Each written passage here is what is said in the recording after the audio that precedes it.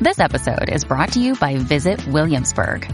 In Williamsburg, Virginia, there's never too much of a good thing. Whether you're a foodie, a golfer, a history buff, a shopaholic, an outdoor enthusiast, or a thrill seeker, you'll find what you came for here and more.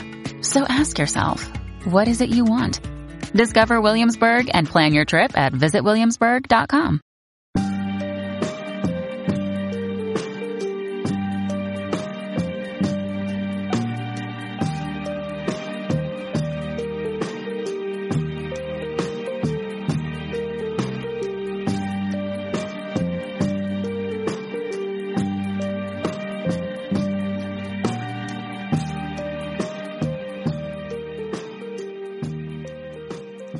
Welcome to Narcissist Apocalypse, a podcast that gives a voice to narcissistic abuse survivors.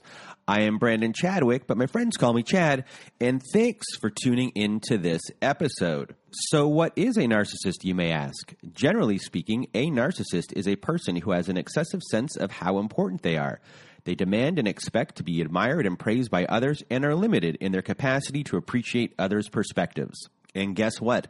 Not all narcissists are made equal. Yes, that is true. Narcissism is a character trait that exists on a spectrum.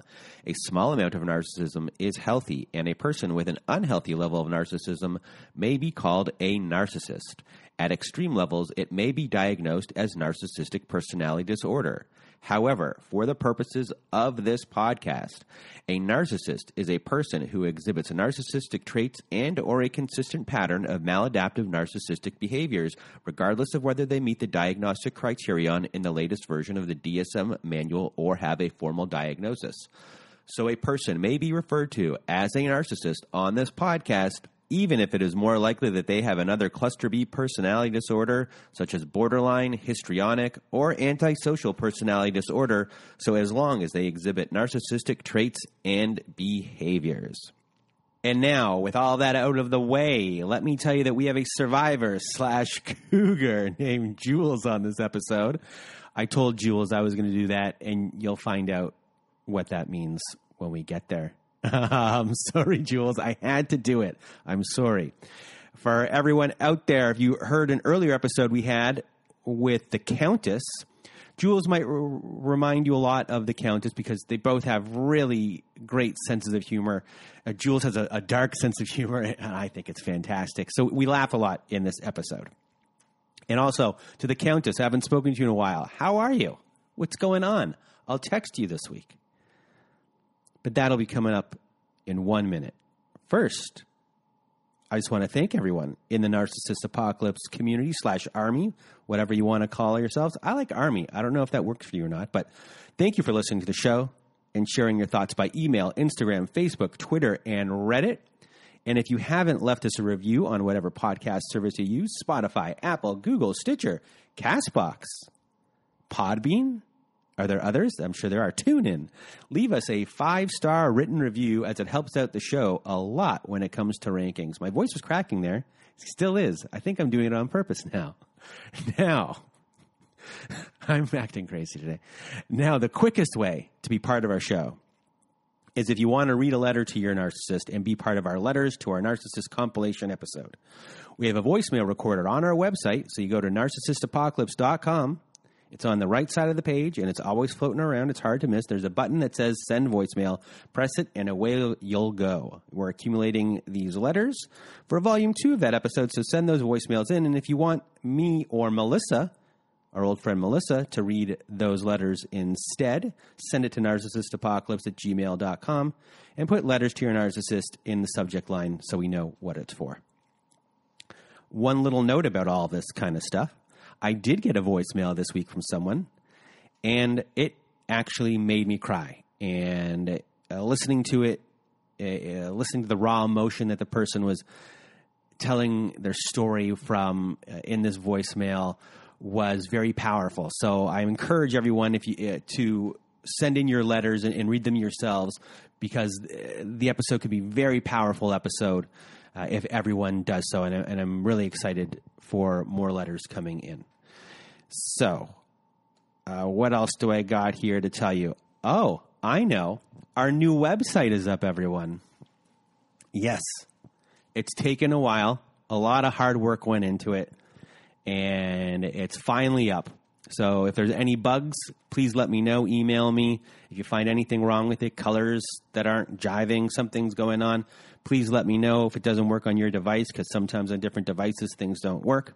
But the biggest thing about the website being up is something else happened. We got our fundraisers up, everyone. Yes. And our first fundraiser is for Layla to get trauma therapy for a year. If you don't remember Layla, she's from our July 22nd episode. And she was married to a police officer who used his power and standing in society to abuse her with no fear of repercussion. So Layla's trauma runs pretty deep, and she needs trauma therapy pretty badly. So we're just trying to raise money for her. And if everyone in the community could pitch in and do so, that would be great.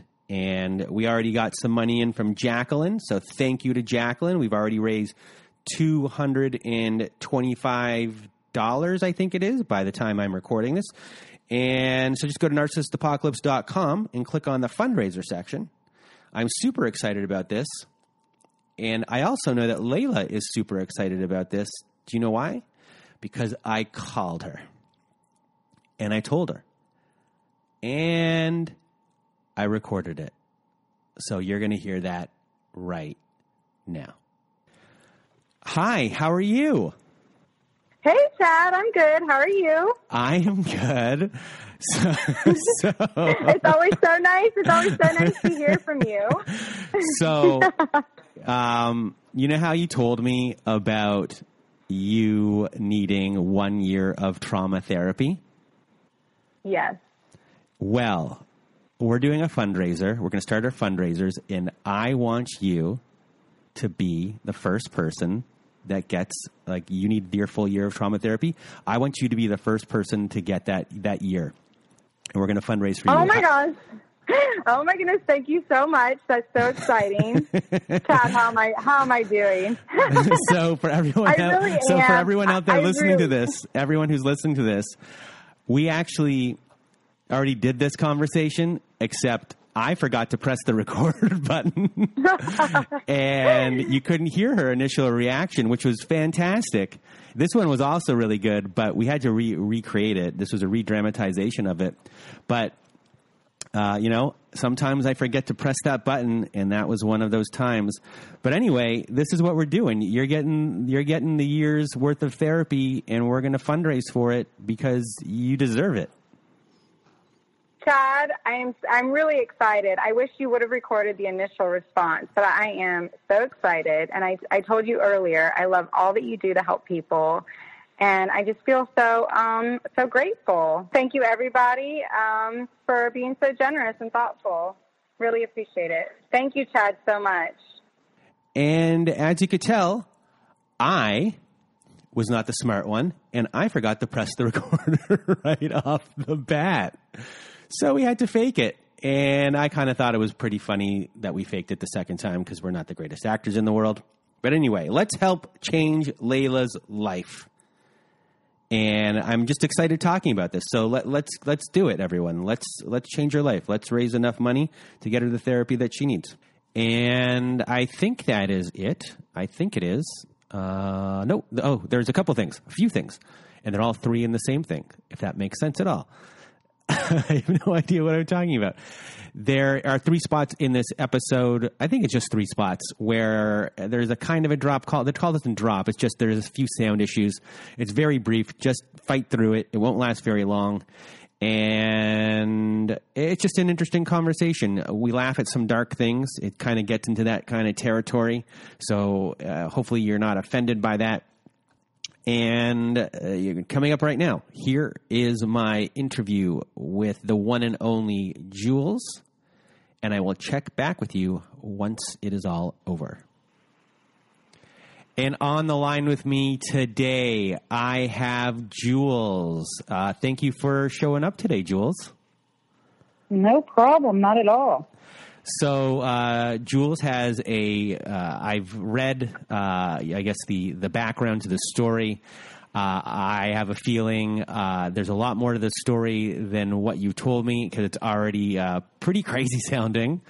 So I am, sitting here in waiting anticipation to kind of be blown away. And I'm going to get out of the way from this from me blabbering, and the floor is now yours. Okay, well, I don't know. Should I give some background on me first, or should I just start where he and I met? If you want to give the background on you, go for it. Okay. It does play into it, I think, because I feel like he was the catalyst at the end of all of it. And it's also the reason that he and I bonded. I had a little bit of a crazy childhood, pardon the pun, because I grew up with a mother who was diagnosed with paranoid schizophrenia.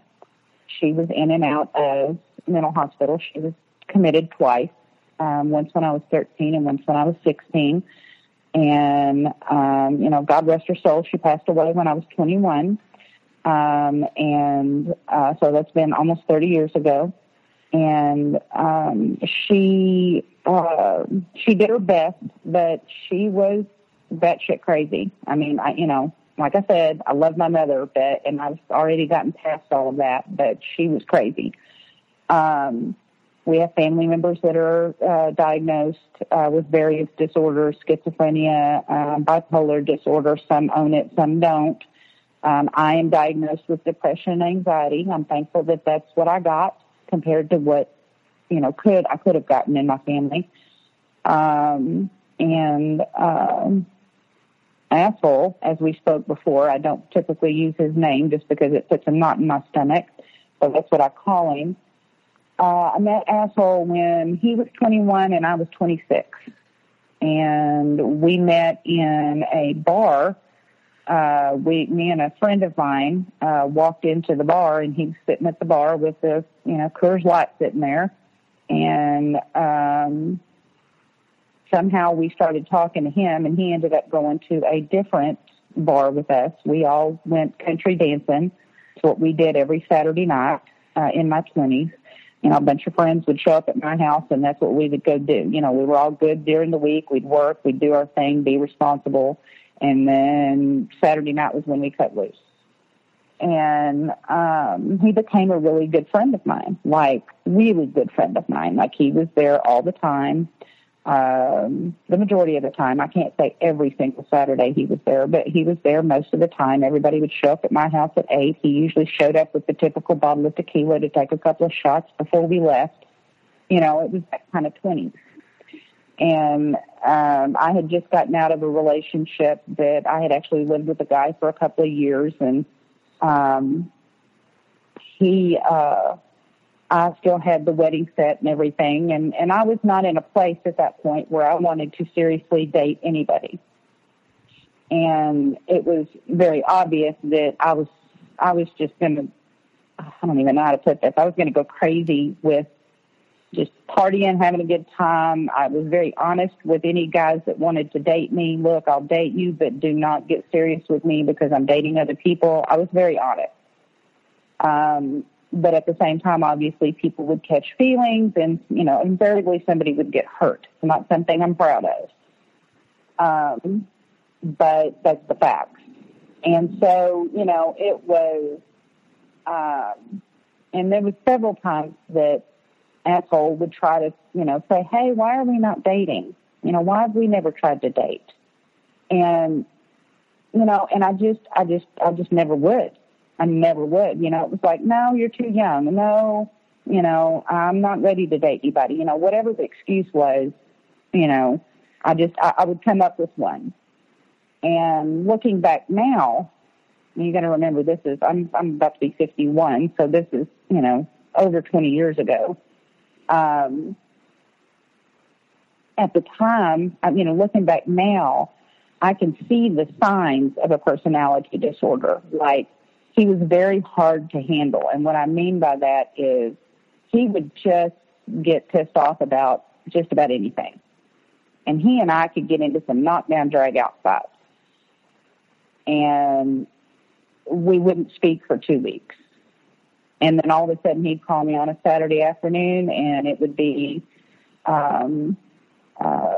Hey, is everybody hooking up at your house today? Yeah, everybody's going to be here. You know the routine. And he'd show up and everything. We wouldn't even talk about what we'd argued about.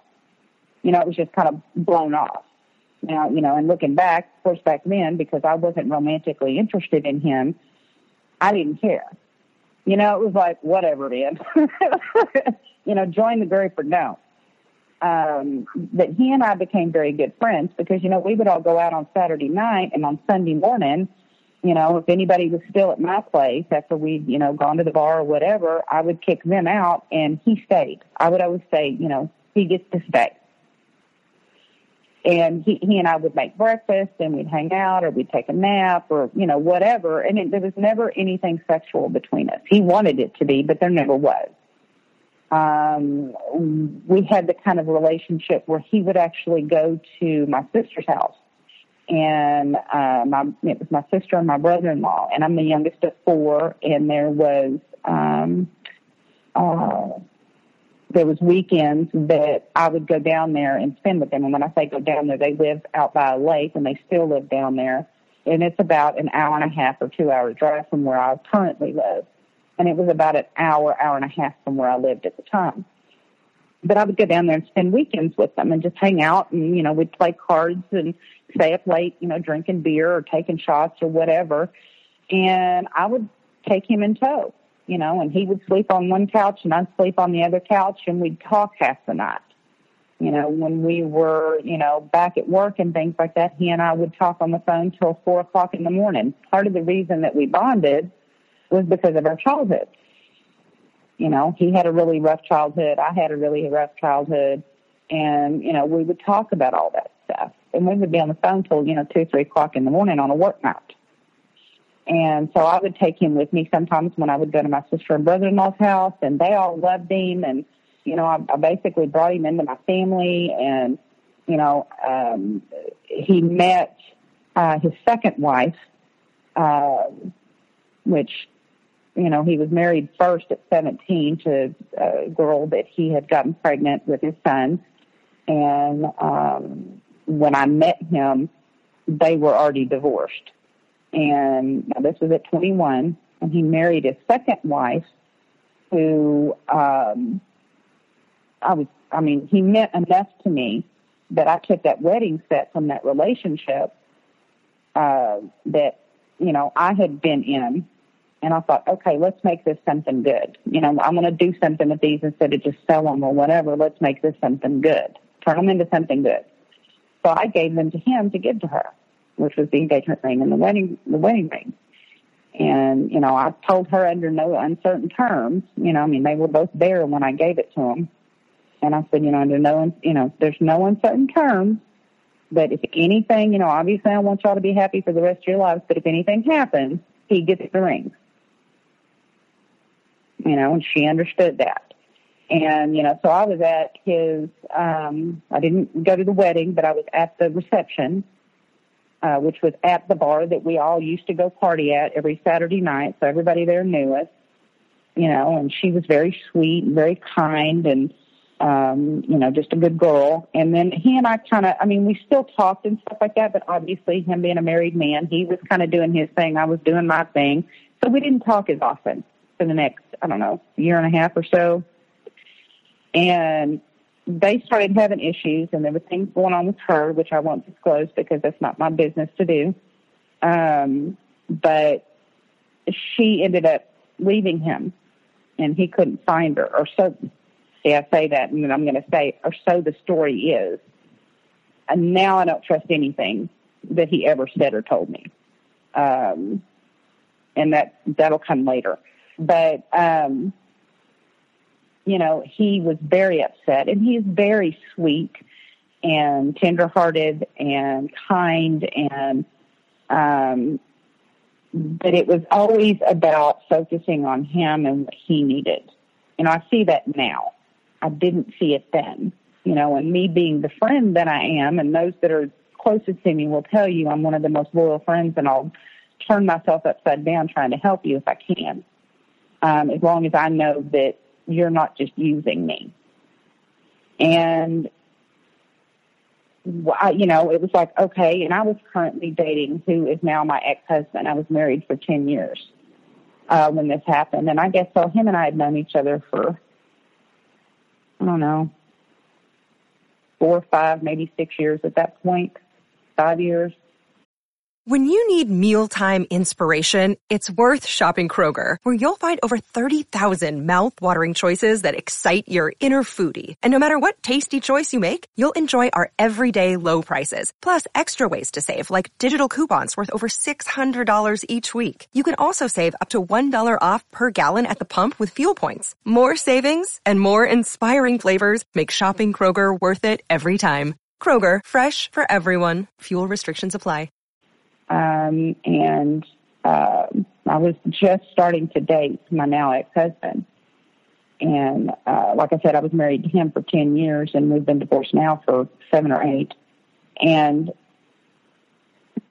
was extremely upset because this all went down just before Christmas. And I was planning to go to my sister's house in Tennessee. She had moved to Tennessee. She's 16 years older than me, and her husband had passed away. I believe it was the year before.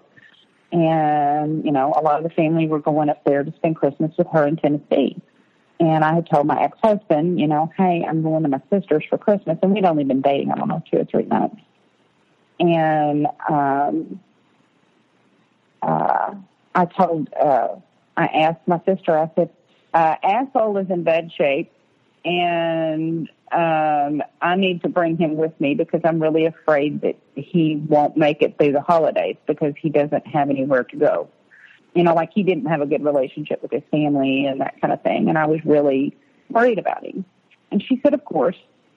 So, I called him and I let him know, look, you're going to Tennessee with me and there's no discussing it. You're going to Tennessee with me for Christmas. And I then told my now ex-husband that, I asked him to go, and he was extremely uncomfortable with that, because he was going to stay here. He had never been away from his family for Christmas, and he was going to stay here.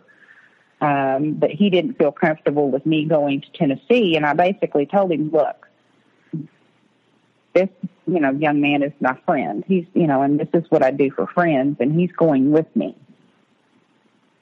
So you can either accept that and go with me, you can accept that and not go with me and trust me, or whatever, but he's going with me. That's the kind of friend I am. If you're my friend, you're my friend, and I'm going to take care of you. There was only once, let me back up just a little bit. There was only once that we ever had a night where we actually spent the night together. And that was about a year before I met my now ex-husband. So let me put that out there. So that was there. So just to clarify. So before you married your ex-husband, you did have one night with asshole. Yeah. Okay. Yeah. And but it was about a year before I met my ex-husband. Okay. So I understood where he was coming from, but I was like, look, I'm going to my sister's, and, we'd only been dating 2 or 3 months, and I'm like, I'm going to my sister's. I'm okay with you staying here if you want to, but I'm being honest with you that I'm taking this guy because he means a lot to me, and I feel like he really needs me to take him with me. You know what I mean? Like, I really felt like there was a point where he might have not been alive when I got back, because he was in that emotional kind of state. Now, whether that's the case or not, I don't know, but that was where I felt like he was at. And so we all went to Tennessee. We all loaded up in the car and drove to Tennessee.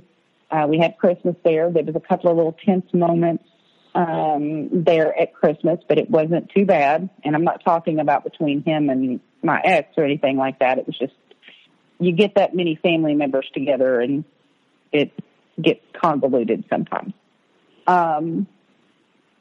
But we went, and there was a night when Christmas Eve, we all loaded up. It was me and my boyfriend at the time, Asshole, and one of my nieces and her boyfriend at the time, and I don't know who else, but we went into Nashville to the Wild Horse Saloon, which was it was open, but it was virtually empty. And Asshole and I were the only ones on the dance floor there for a while, and my now ex-husband could not dance to save his life.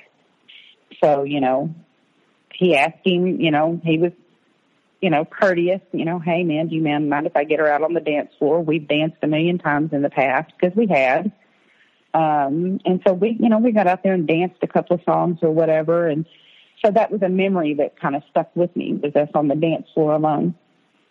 And there was nothing, for me, there was nothing romantic at that, at that point. There was nothing, the one night spent together, neither one of us pursued that at all afterwards. You know what I mean? It was just like, oh, well, that happened.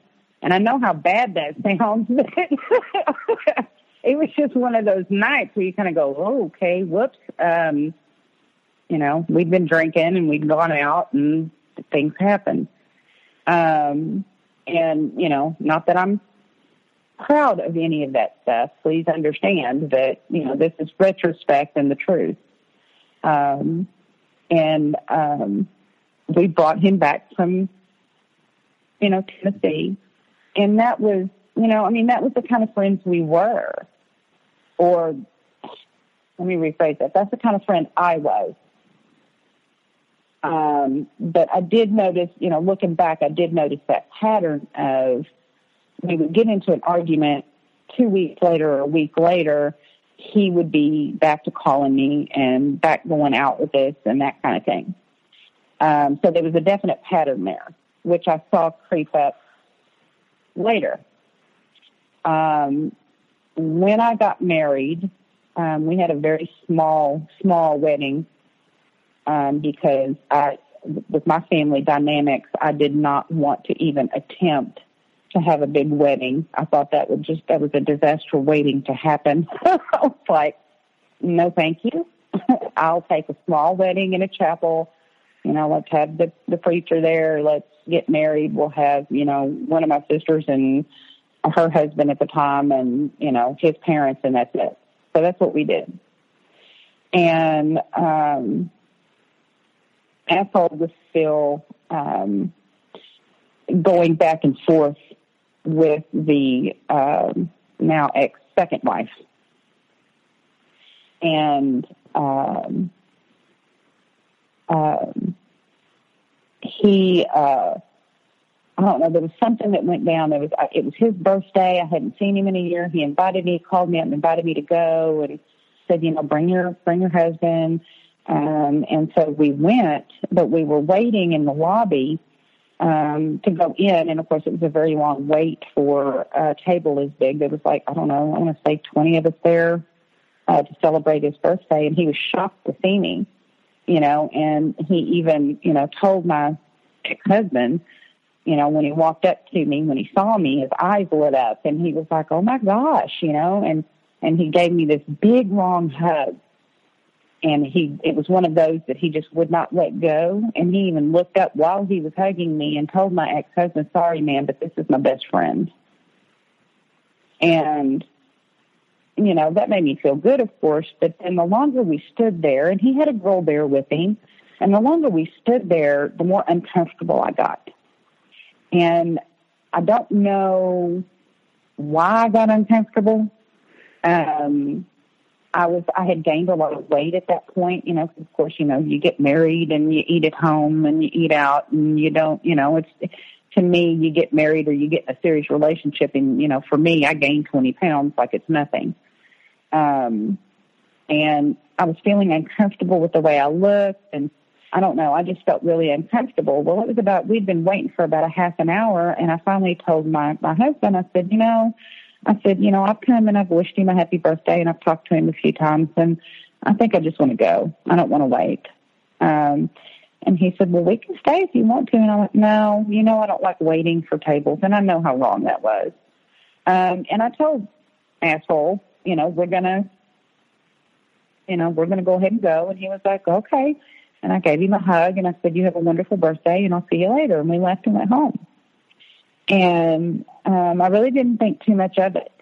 until I guess it was, I don't know, I couldn't tell you the time frame, but it wasn't too long after that I called him and I said, hey, I just kind of wanted to, make up for your birthday and wondered if you wanted to come over and let me cook dinner and you could have dinner with my husband and I. And he said, like, I'm going to come have dinner with you, and hung up the phone. And I was just stunned. I was like, okay, so I made him mad by leaving that night. And 10 years later, we didn't speak for another 10 years. So that was the last time. That was the last time you spoke to him, and for 10 years, that was it. Yeah. Okay. That was it. That was the last conversation, and it was like I just kind of went okay, and left it alone. And he never called me, and I never picked up the phone and called him. So we didn't, we lost touch. And of course that was before Facebook and all that stuff. This was back in 2000, I'm going to say 2001. I got married in 2000, so probably 2001 when that happened. Or maybe it was, no, trying to think of the time frame, 2001 or 2002. Something like that. I think that's right. So it's right around that time frame. So fast forward, I'm married for 10 years, and we actually had a decent marriage. He was not, we didn't hardly fight at all. He was a really good guy. He's still a really good guy. He, does right by his son with child support and things like that. So I'm very, very, very blessed to have that. Marriage failed because I think I married him because I was in love with the idea of being married to a good guy, because that's not what I had experienced up until that point. I'd had a very physically abusive relationship before I met him. I had, another relationship that the guy got really weird and ended up stalking me after I broke up with him. So he's a good guy, but he doesn't have the ability to put himself in someone else's shoes. No, and it wasn't, and he didn't have the ability to understand someone that went through some of the traumatic stuff that I had gone through up to the time I met him, because I met him when I was 30. I had my son at 35, almost 36, I think is right. But, so he was much younger than me. I will admit it. I'm a cougar.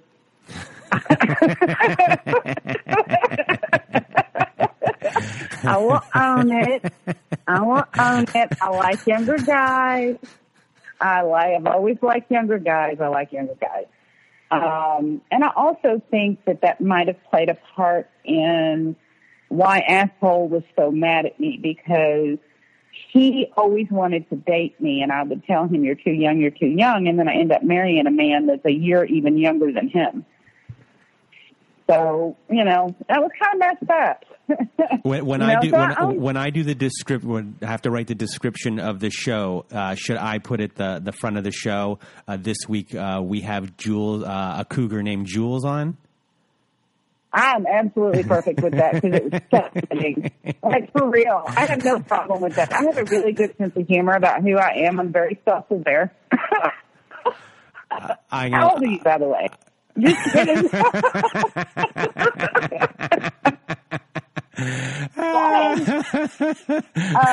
This very serious episode has this. I do. Oh, sorry. I'm just saying this very serious episode. All of a sudden, has this part in the middle. I told you at the beginning when we were talking before, I have a sick sense of humor, and I have a very honest look at myself, and I know how funny it can be when you look at it. Yeah. It's like, okay, this was wrong. So, but I've made some bad decisions in my life. I own that part. So at that point, you eventually divorce your husband, and when does Asshole come back into your life? The divorce was final in 2011, February 2011. And I can tell you the date exactly that I found him on Facebook. So you found him or he found you? Or was it one of those things on Facebook where it's like, we recommend you be friends with this person? No, I actually went looking for him. Okay. I had tried to find him. In 2006 when my friend was murdered. And I never could locate him. I mean, I called everybody that I knew by that name in the area of town that, might possibly have a contact. And I tried to find him because I just knew that he knew her. They had to cross paths at some point, while we were all going out. And so I tried to find him because I thought, well, I need to let him know, and it would be nice to have my friend there. Because I really, truly, even though we weren't talking, he was, when I say, not necessarily when everybody else says, when I say I brought him into my family, what I mean by family is my little circle, the ones that I let completely into my heart, the ones that I completely, I explicitly trust that I can be myself around, and I know that they love me. And so, and there's not many that I let in, and it's even more so now, especially now. I don't trust anybody that's new until they prove to me that I can trust them. So there's, he was very important to me. Even though we had not spoken, he was still extremely important to me, and I cared about him very much. And so June 23rd, 2012, and it took me a while, honestly, to remember how to spell his last name. But I finally found him. And when I found him, there was a picture of him. His profile picture was him and a really pretty girl sitting there.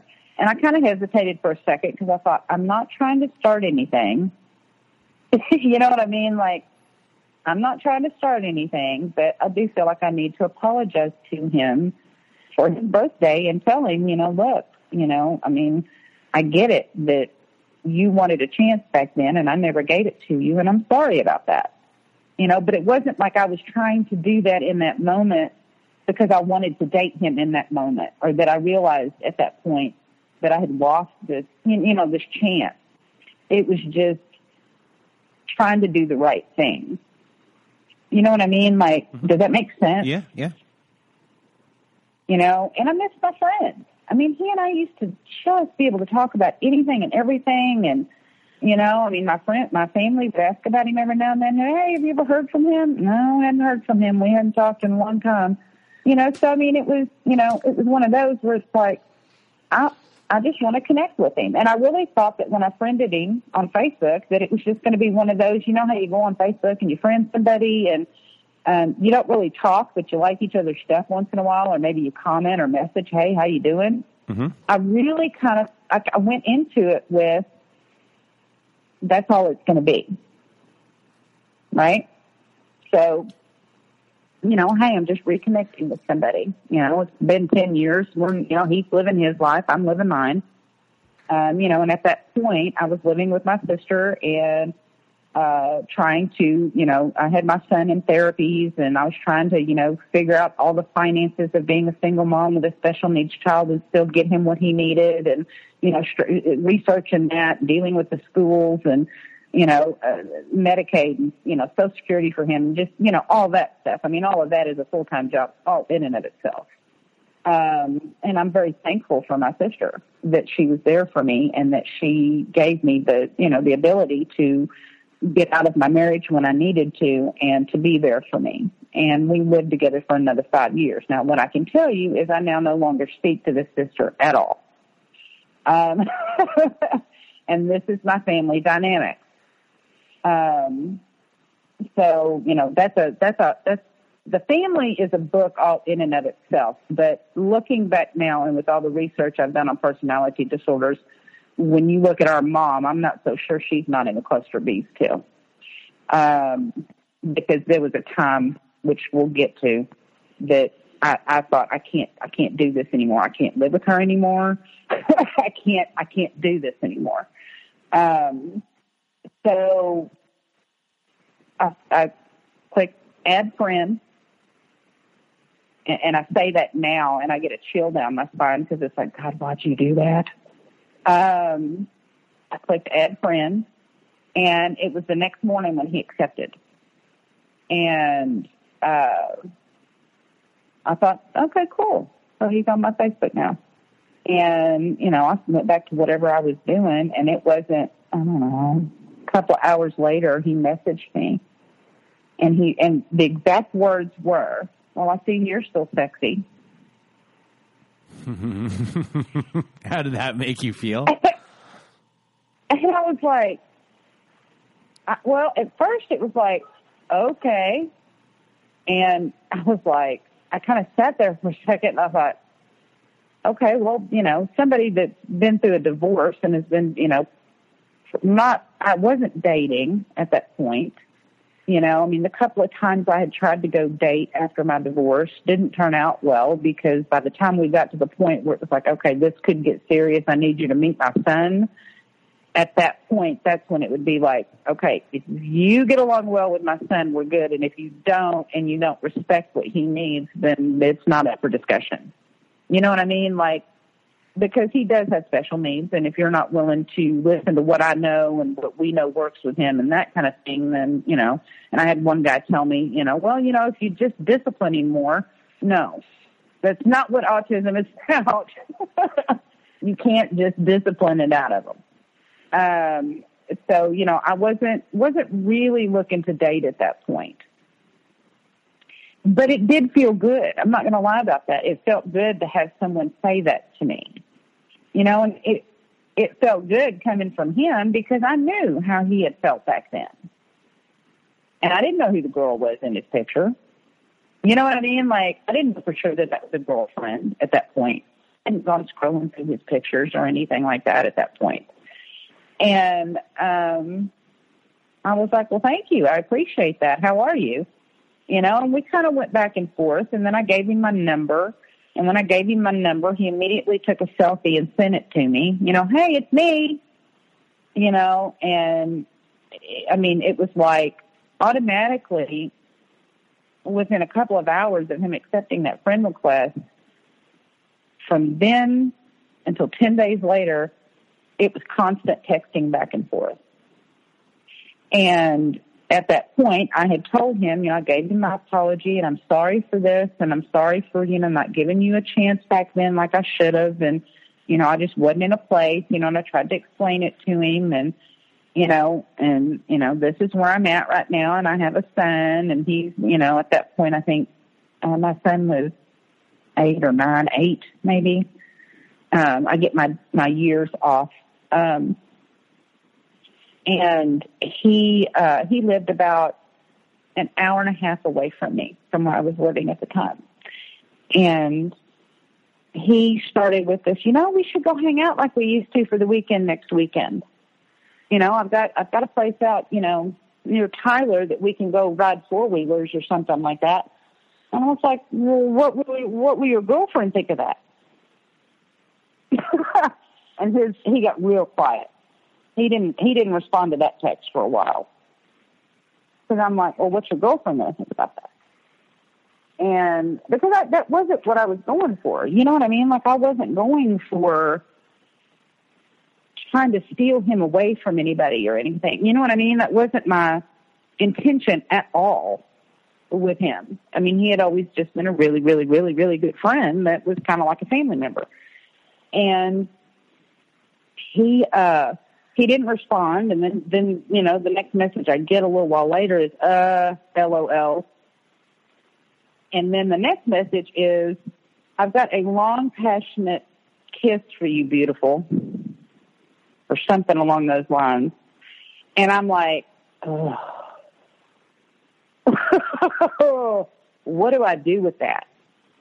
You know, because there was this part of me, and I think part of it, I'm really trying to own my part in everything, and I'm trying to figure out what it was that allowed me to feel anything toward that. You know what I mean? Knowing that he had a girlfriend. And I think a lot of it had to do with my own self-worth, which I still struggle with greatly. I think a lot of it had to do with after a divorce, especially from a marriage of 10 years, there's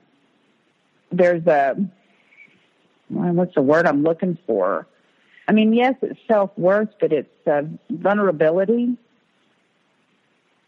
that I honestly think he zoned right in on. You know what I mean? Like his words, his actions just zoned in on me. And I was like, and my response to that was, now I've told you I don't want to be that girl. I'm not trying to come in and I'm not trying to start anything and I'm not trying to, be that girl. You know what I mean? I mean, I told him that several times, I mean, I'd love to see you and I'd love to spend some time with you because, you're very important to me, but I don't want to be that person.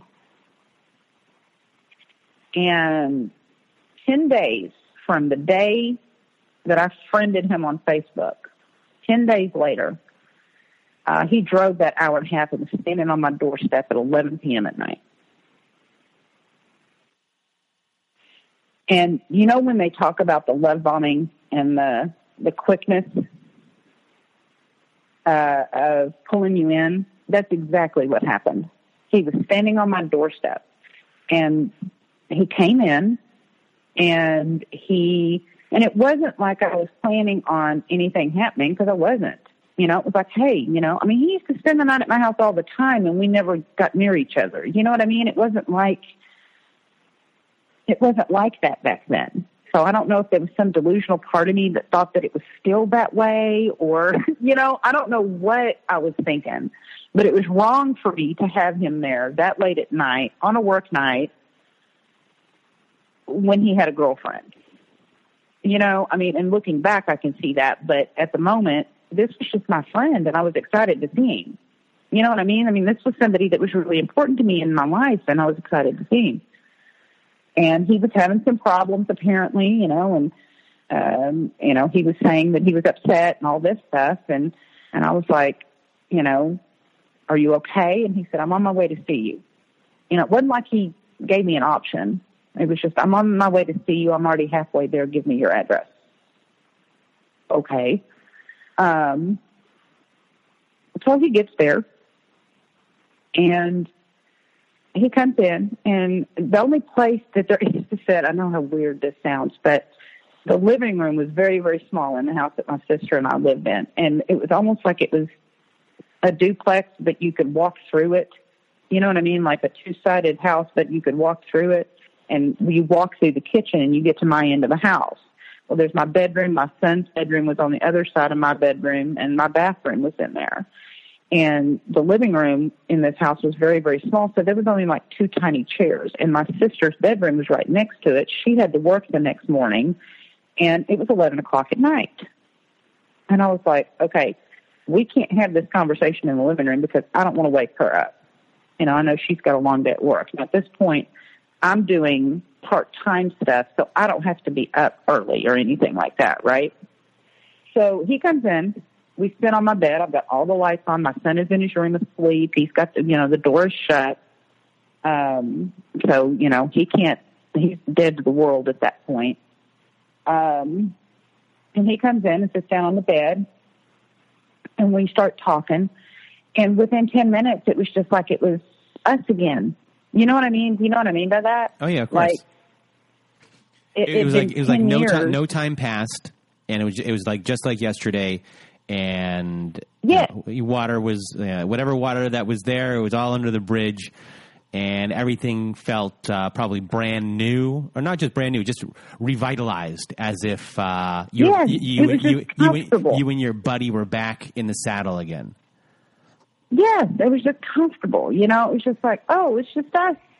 I mean, and and it was, you had a child and I didn't know about it. Let him peek in and stuff like that. 20, 30 minutes I'm losing you here. Have you walked into another room? No. No? Okay. Sorry. I hope it's better. Okay, it's better now. Keep on going. Okay. So he's sitting at one end of the bed. I'm sitting at the other end of the bed. Now, he's only been there like 30 minutes. And we're kind of talking and joking around and stuff like that. And, you know, we'd already been texting and we talked on the phone a time or two, but it was only briefly. Actually, no, we hadn't even talked on the phone at that point. It was all through texting and messaging. And he's sitting there on the end of the bed, and I mean, it was like a split second, and he got the most intense look on his face. And he said, "Why now? Why 10 years later?"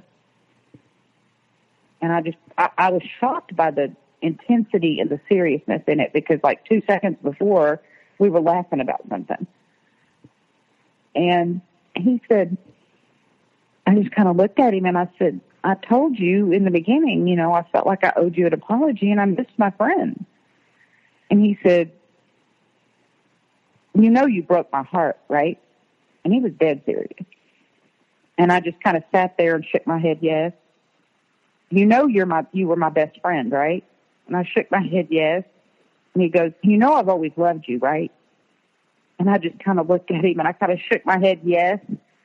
And I was just like taken completely aback emotionally by how intense that was. You hear about and I don't know if you have at this point or not, but there's something called the narcissistic gaze, where they stare at you. And looking back now, that's what I felt like that was, because it was so intense and the emotions that went along with it were so intense that it was just like, holy hell, what do I do with this? You know, it was just this, I had never felt anything like that. I certainly didn't feel it with my ex-husband. I mean, it was just the craziest. I'm going to take a drink here. Okay. So at this point, those words and that gaze has you hooked in. Oh, immediately. Yeah. Okay. I mean, it was just immediately. It was like, oh my God! And the whole evening. I mean, he was there at 11 p.m. Well, we didn't go to sleep until like 3:30 in the morning, and he had to get up at like 6 so he could go to work. But we talked off and on all evening, and it was very passionate. And what I mean by passionate is not necessarily a sexual part, though it did go there. But I mean, every emotion that we talked about during those 4, 5, 6 hours, however long it was extremely intense and passionate.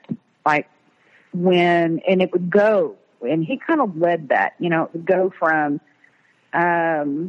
laughing and joking around and, you know, being real happy. And then all of a sudden he would think of something of, why did you do this? Or why did you leave that restaurant that night? Or, you know, and me apologizing for, you know, it ended up being me apologizing for everything that I did. You know, I mean, that was part of it. Mm-hmm.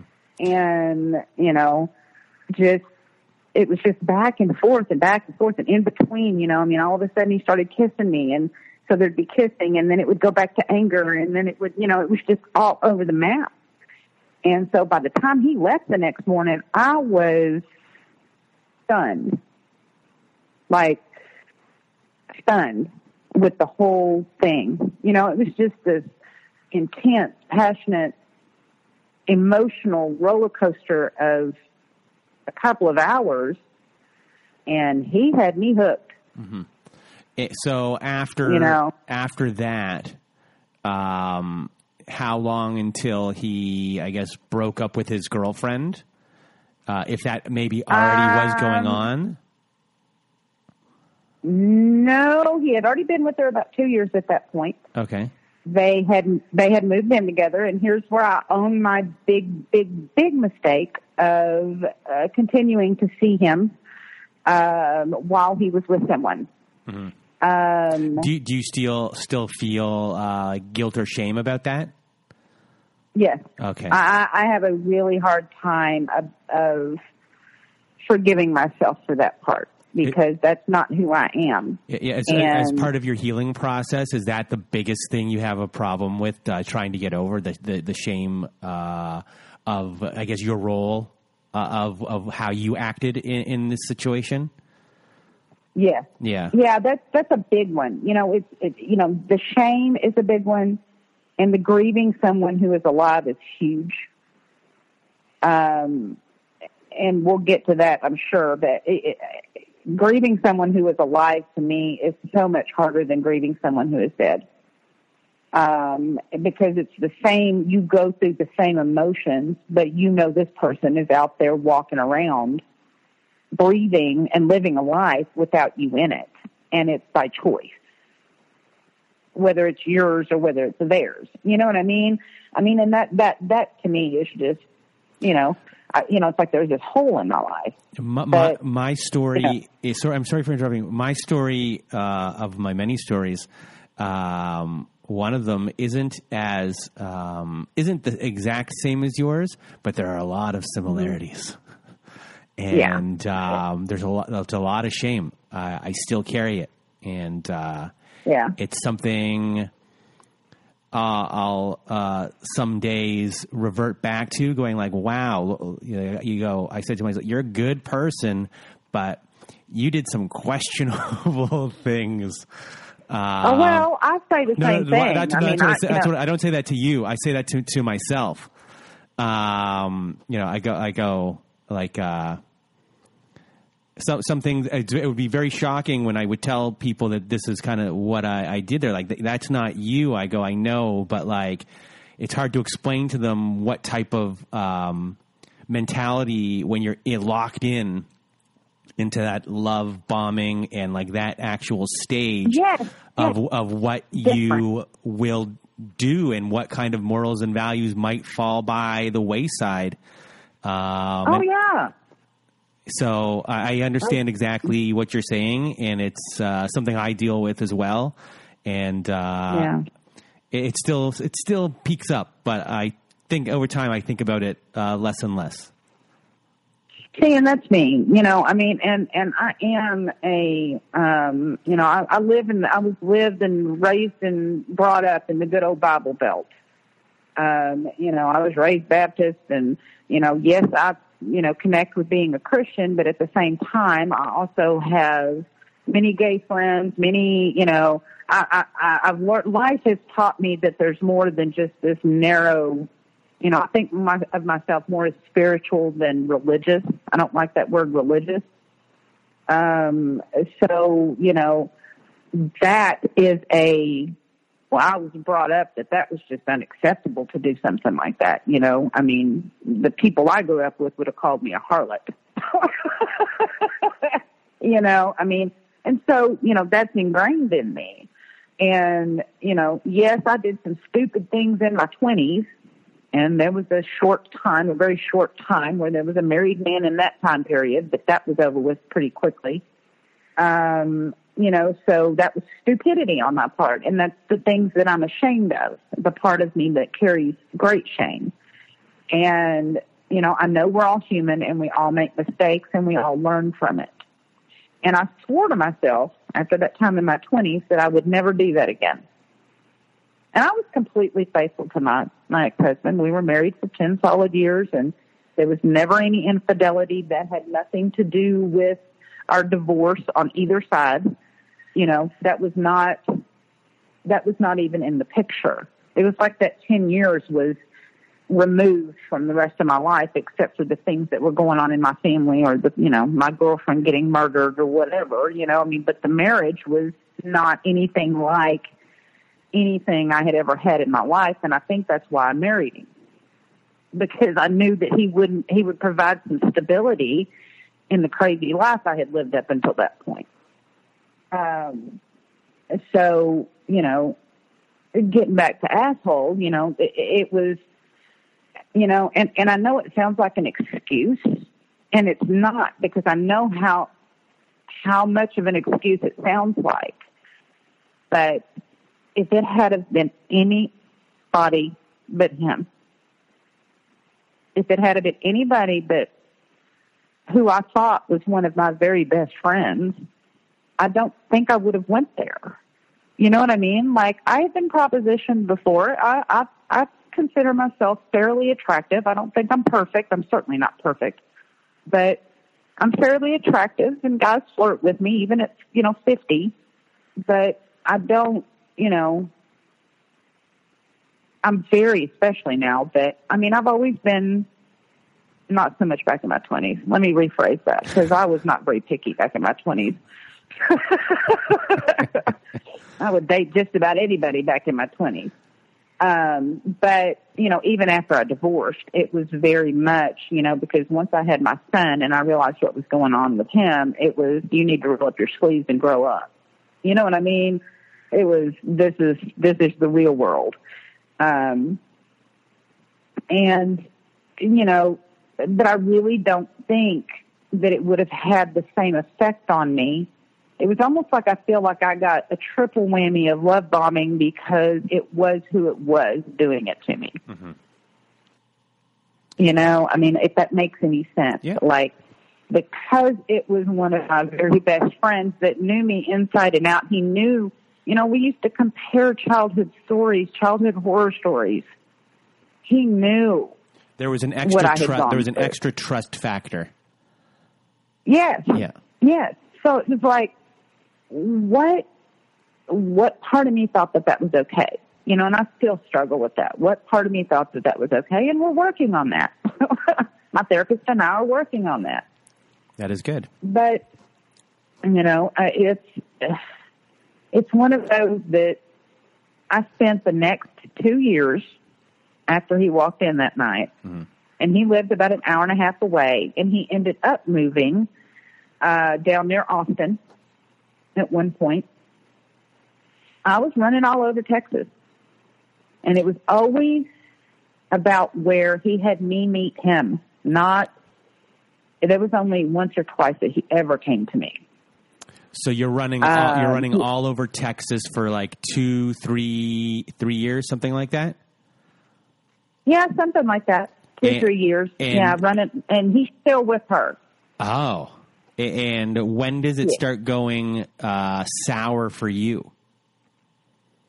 Well, the first time was when he moved down south. He made it sound like she wasn't coming down there with him with the girls, and she didn't go. And that was how, I can't say he led me to believe that, but he never told me any different, right? I just knew he was living down there by himself. So I thought, okay, I don't know what's going on with them, but he's down there by himself, and I'm not sure if they're planning on moving down or not. And he was sending me love songs, and songs play a huge part in this because he was one that would communicate through songs. And we even talked about that. I was like, you talk through your songs, don't you? And he would say, yes. And so we started sending songs back and forth to each other. And there's still a few that I will walk out of a grocery store if I hear the beginning of or any part of. I will walk out into the parking lot and breathe through a panic attack before I go back in. For 1 second, can you please explain the communication in song? Because you just triggered me. Sorry. No. It triggered. I was like, hold on one second. I just explain it to me so I can. I just want to hear it. Okay, so he's and I was always into very much country music. Now, I'm also a heavy metal girl. My very first concert was Judas Priest. That'll date me. So you always liked men in leather. Yes. Yes. So, I like all kinds of music. But, yes, my first concert was Dokken and Judas Priest. But I also really liked country music, too, because when we would go dancing, we would go to country bars. That's what we did. We went two-stepping, and, we all had our jeans and boots on, and that's what we did. And we were all fairly good at it. And, we were the type that danced with strangers just because they danced good. You know what I mean? We danced. That's what we did. We danced and we drank. And then sometimes somebody would go home with you. It was just one of those. So, you know, when he would sing songs, it was whatever the song saying was what they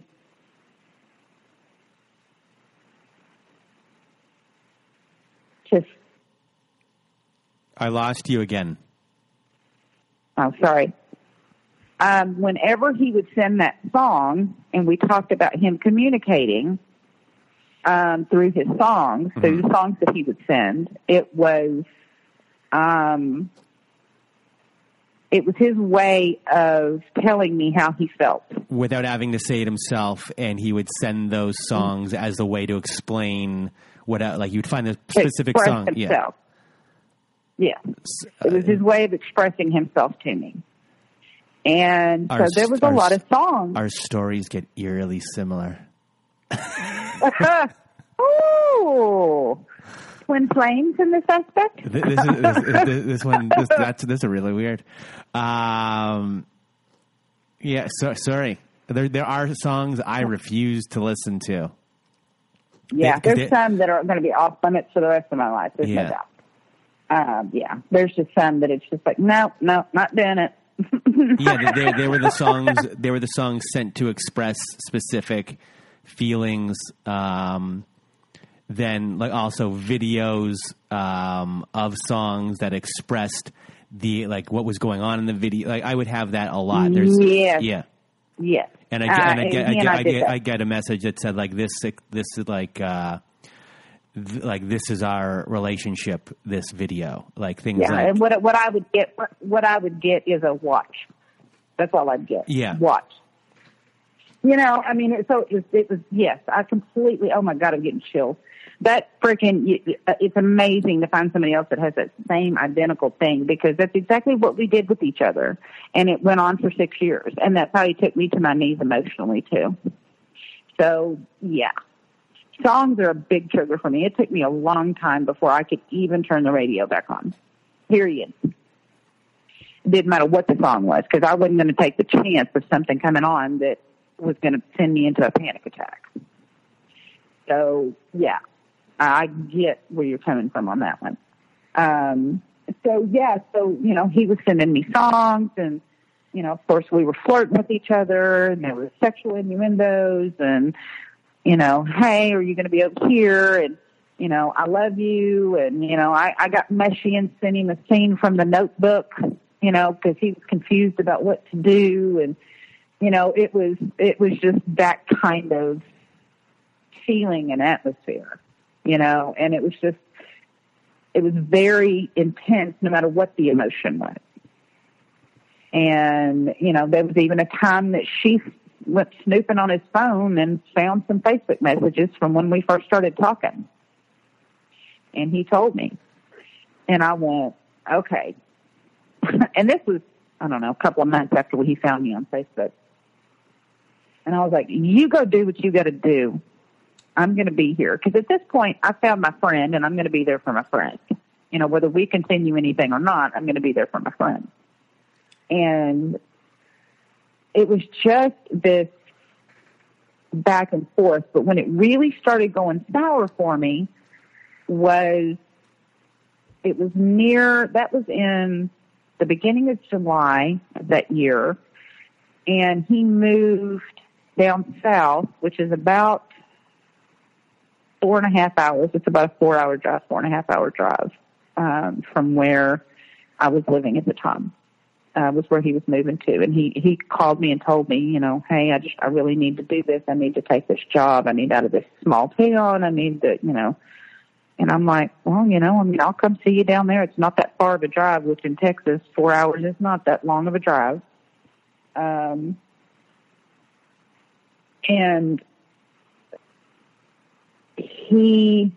I had sent him a song. And I don't know if you know the song or not, but it was Mumford & Sons song, Wait. No idea. Okay. The song basically says, it's talking about, you know, I came back in, it's basically telling my story. You know, I came back into your life like a rolling stone, but I'll wait for you. right? Mm-hmm. It's basically the same. It was exactly how I was feeling at that moment. Of you do what you got to do in your world. You know, I've got things I'm dealing with my son. I'll wait for you, which was stupid on my part. And all I got back in response to that was wait. So it was like he was asking me to wait for him. And that was part of, you know, and later on he would say, well, I never should have said that, and I'm really sorry. And I'm like, oh, my God, I waited for you for 3 years, and then, you know, nothing.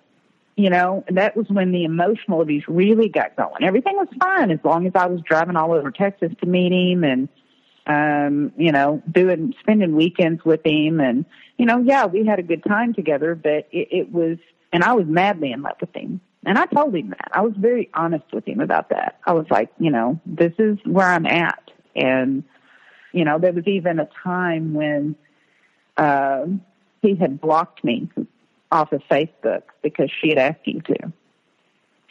And I didn't say a whole lot to him about that because I thought there's a reason for this and I trust this man.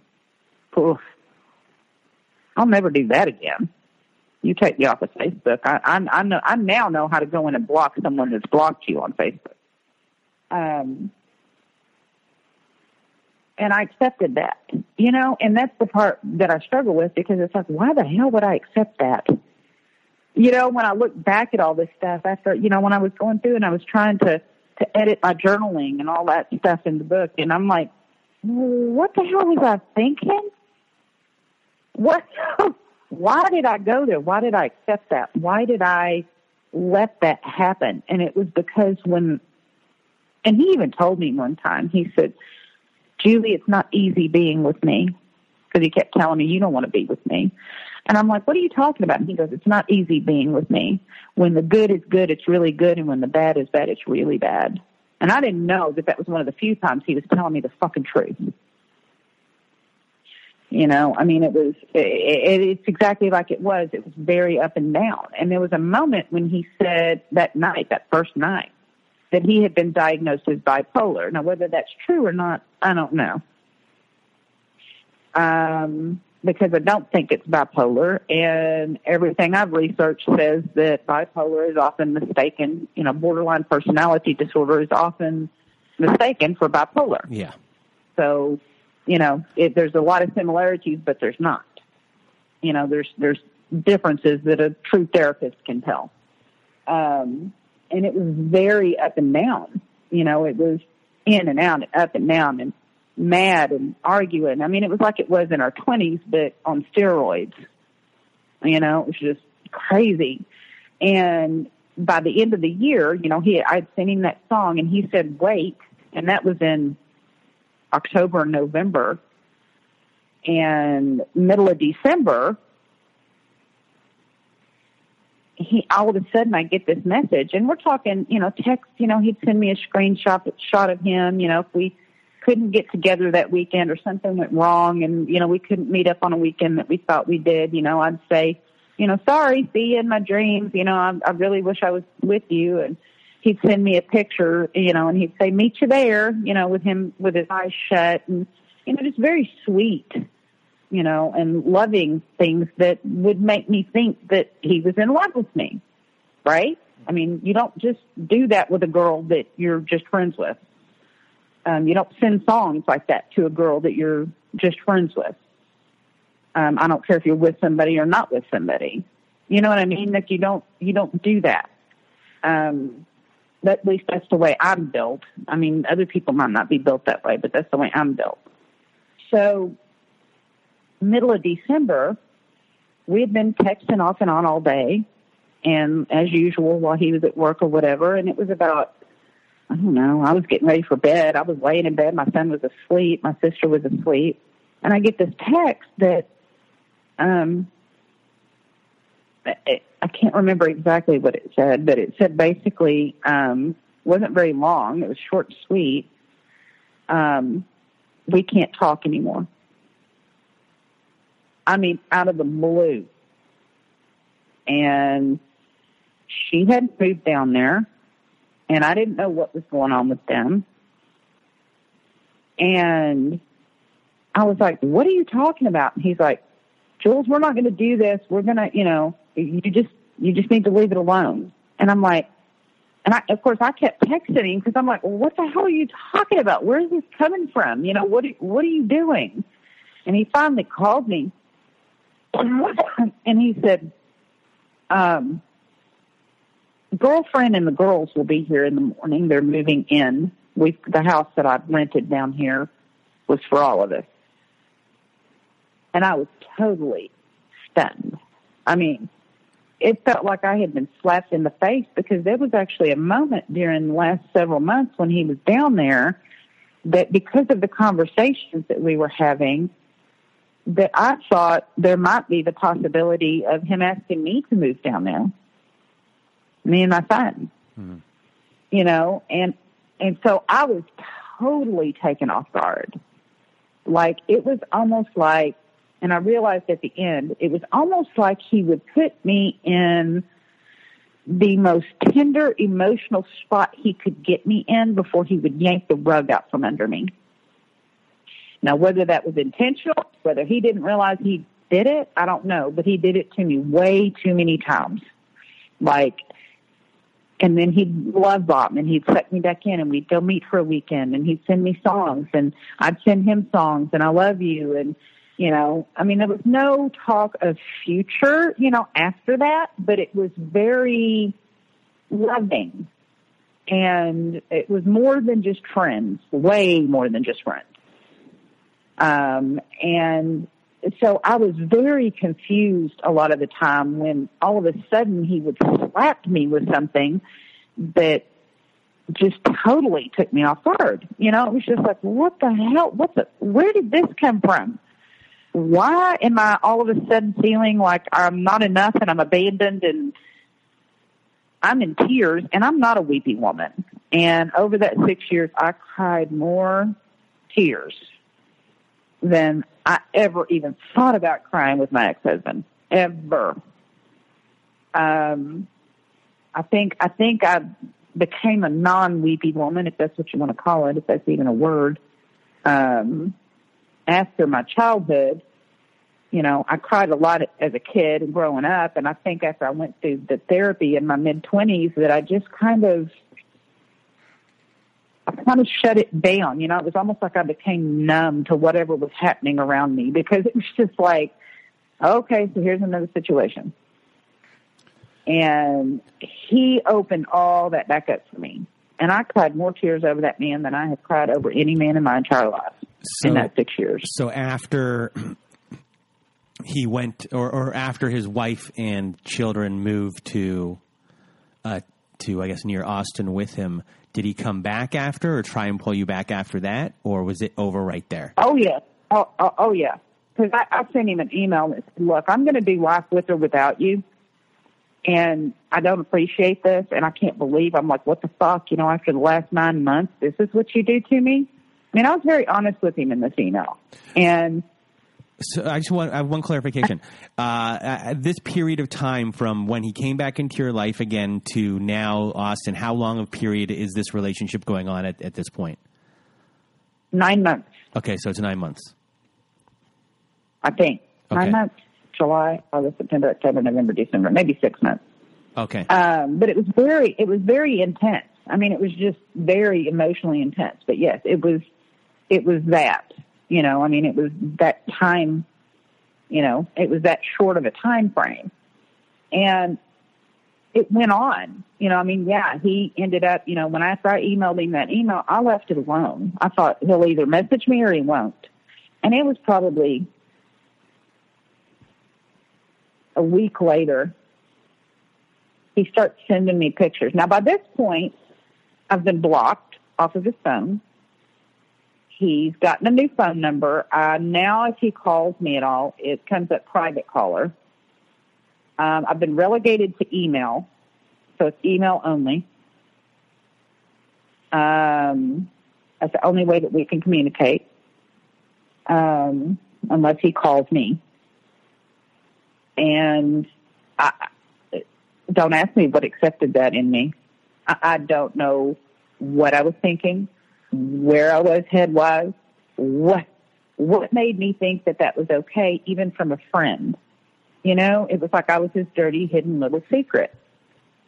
And it stayed that way even after the girlfriend left him eventually, like 2.5 years later, mm-hmm. 3 years later, however long it was. And it was like that after that. When the emotional abuse got really bad, I was hidden. He would tell people about me. Oh, yeah, she's my best friend. I love her. But he wouldn't dare tell anybody that we were involved in any way. He never did commit to me. He never would commit to me. And that's the part that fucks me up the most, is I went through 6 years of this shit with a man that I was madly in love with, and he never fucking committed to me. It's like, what the hell was I doing in this? How did I get here? And him, of all people. Well, I have a weird question. I don't know if your therapist has brought it up with you, because even with your husband beforehand, who was the way he was wasn't. He was just a regular guy. Was your ex-husband emotionally unavailable in a way? Yes. Yeah, so you are attracted to emotionally unavailable people. And probably. And this one manifested in a terrible way. Your ex-husband, you may have loved him originally, but then his emotional unavailability over a period of time just kind of showed. He was still a good guy, just probably did not know how to communicate or couldn't put Yes, and that's exactly what it was. He went from no girlfriend to me, and that's a big step. Yeah. I'm very honest. I used to apologize to him all the time I'm really sorry that you've never had a girlfriend up to this point, and you go from zero to me, because that is a big leap of, I'm not a, sweet little church girl, and I've been around the block a minute.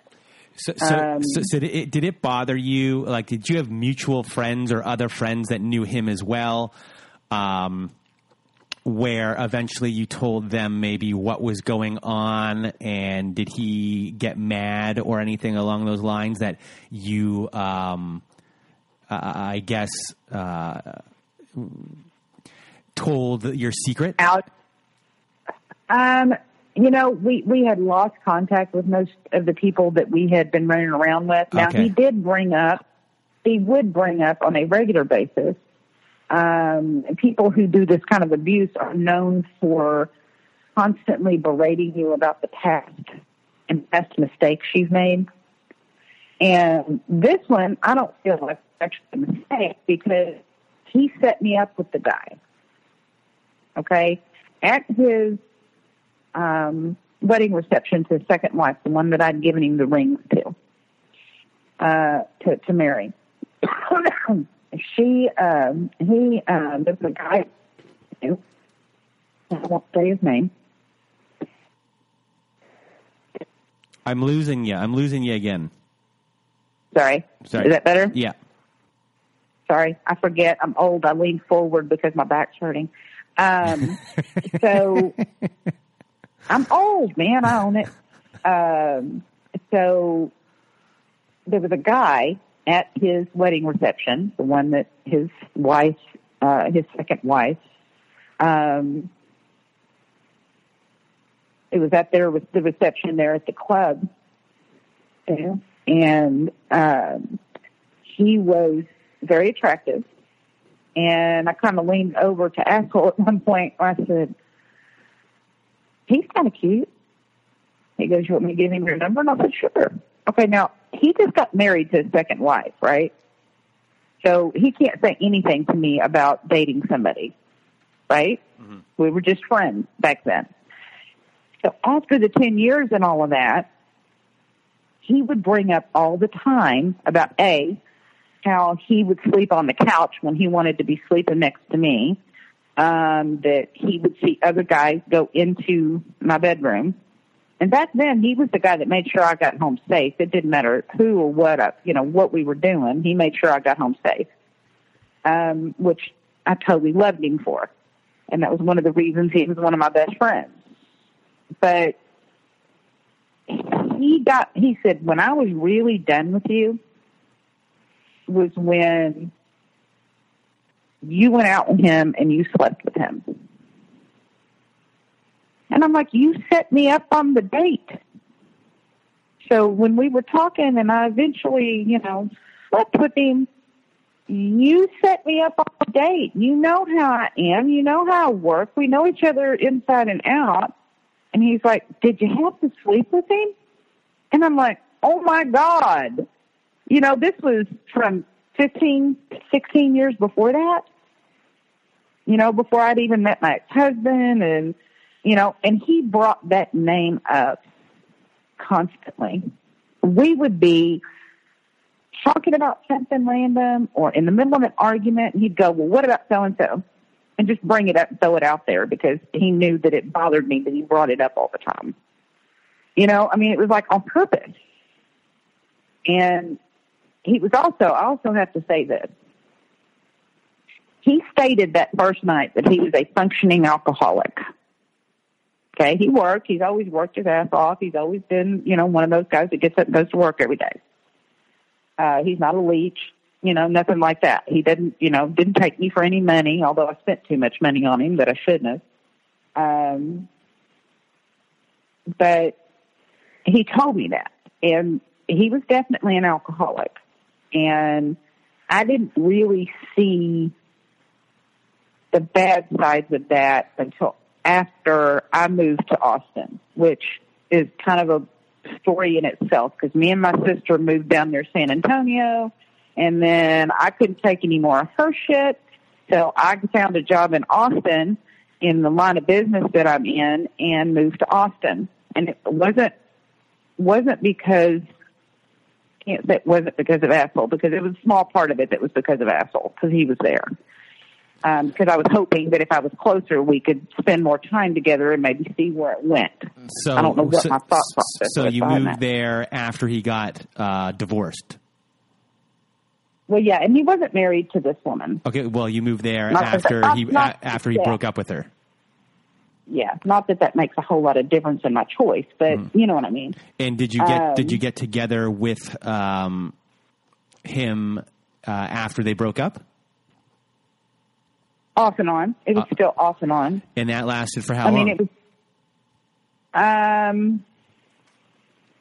Well, he was at my house, and this is something that trips me out because he told on himself a couple of times. I think they say that if you listen close enough, they'll tell you who they are. And 3 weeks, you have to understand, I was always the first person that he ever reached for whenever something traumatic would happen in his life.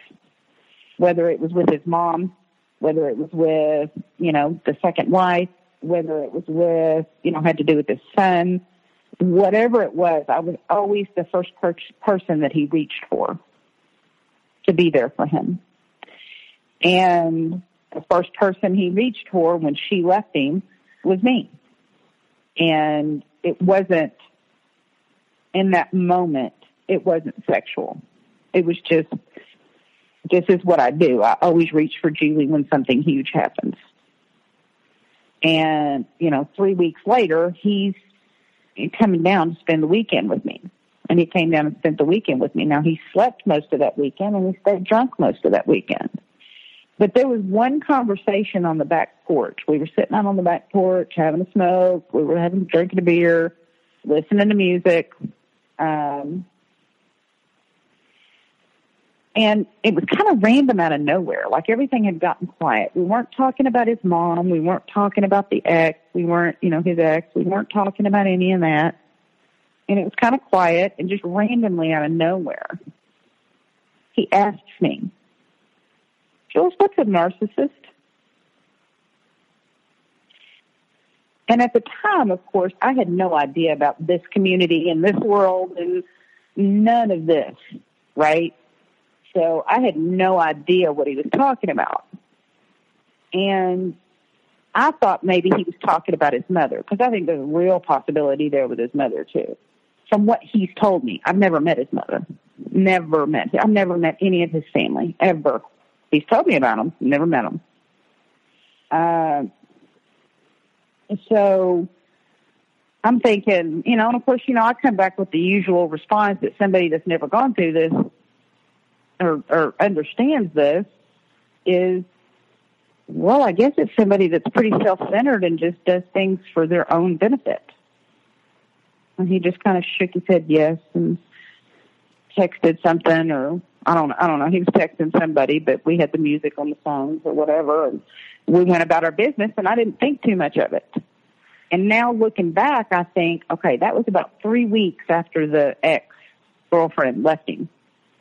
And I really wonder if she didn't call him that too. Oh.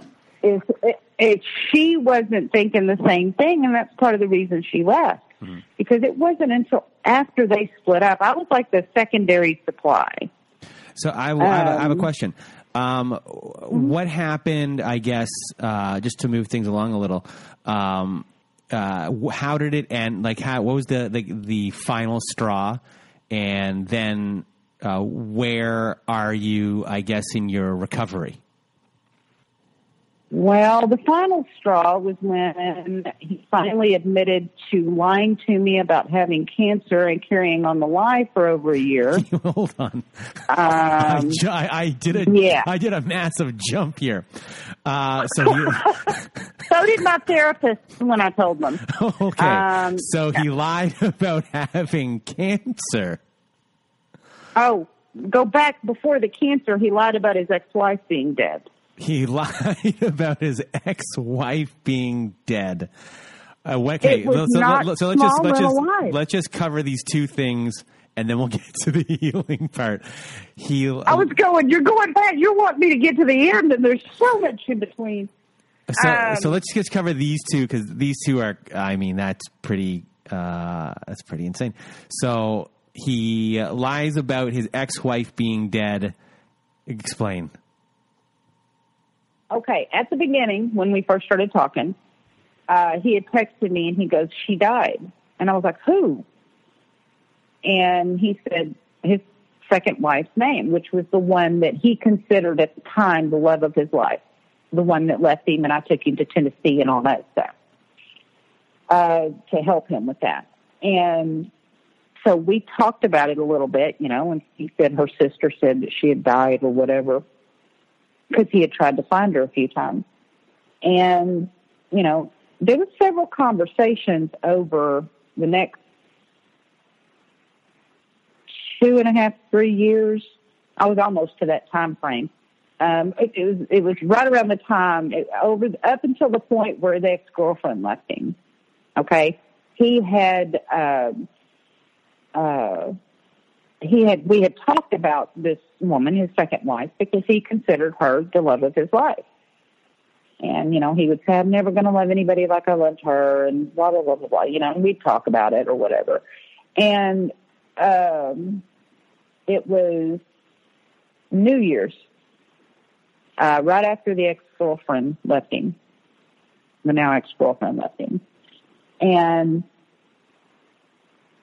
he would come in, and I had my son, and I was thinking about, this was when I was thinking about moving to Austin, and I couldn't make up my mind because I was torn between taking care of my sister, who's 16 years older than me, and she had retired, and she was helping me with my son, but she was extremely manipulative and passive-aggressive and all that stuff at the same time. So I was struggling with whether to leave there or not and take this job in Austin, and they had asked me like 5 times, and I turned it down. And finally, on the 6th time, because it was right after he told me, after this thing with the ex-wife came up, that I decided to take the position because I thought, screw it, I got to get out of here. I feel like I'm losing my shit. These people are killing me. And yes, it was closer to him, but that wasn't the main reason that I did it. He wasn't the main catalyst in that decision. So it was New Year's weekend, and he came through town. He was going to a little town to go hunting. And he came through, and he came by work, and he gave me a kiss, and, he was like, "Hey, I'd love for you to come out." And this was New Year's Eve. And he had been extremely emotionally abused at Christmas Eve. That's a whole chapter in my book. But he comes by work and he says, I'd love you to come by. And I said, well, you've got that place out there, that you go out on the land that you use. Your friend's got this land, and, I've got Will. He's not with his dad. I'm sorry. My son. Well, let me start that again. You can edit that out. My son was with me. He wasn't with his father because I was driving back and forth at this point to Dallas to bring him to see his dad on occasion, and he'd had him over Christmas. And I said, I've got my son, and, I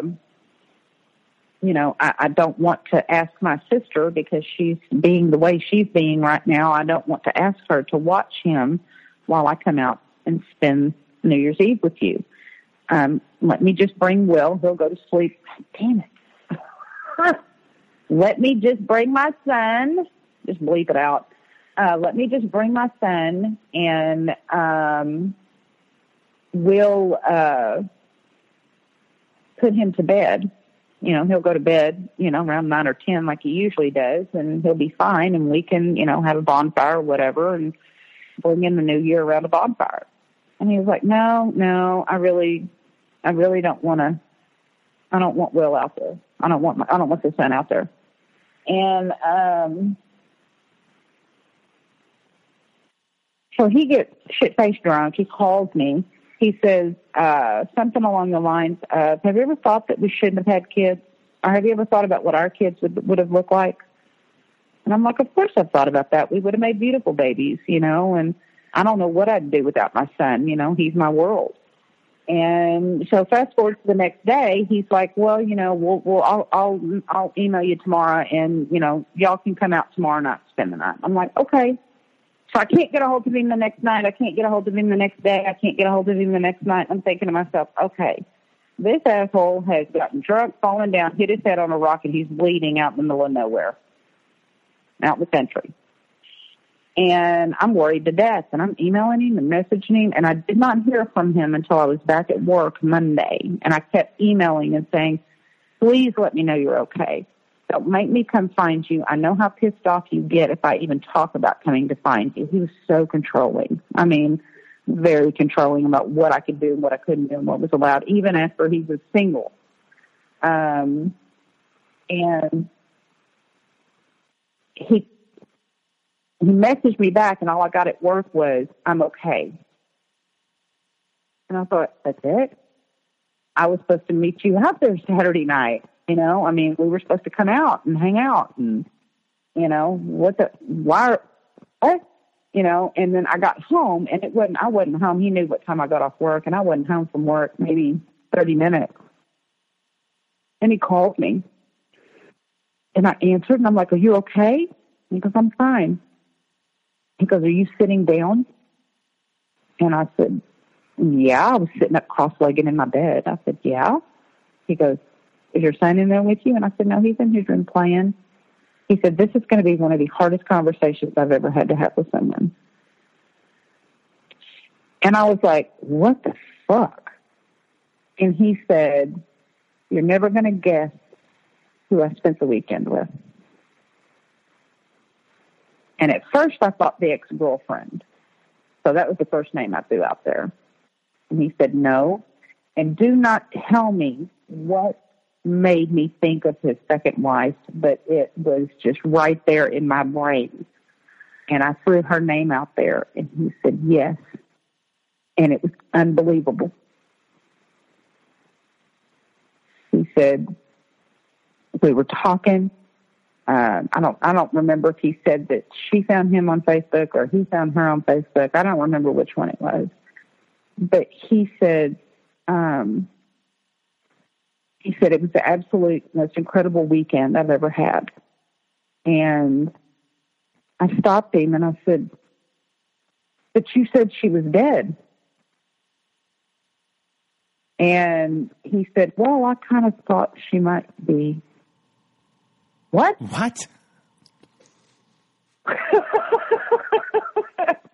I wasn't for sure. Well, he didn't tell me that ever during that previous 2 or 3 years or whatever, however long it had been. He had never said there's a possibility because her sister told me, but he never gave me an indication that it was anything other than she was dead. And I was totally taken aback. And I was just like, what are you talking about? And he kept talking, and you could tell on his end he was just glowing.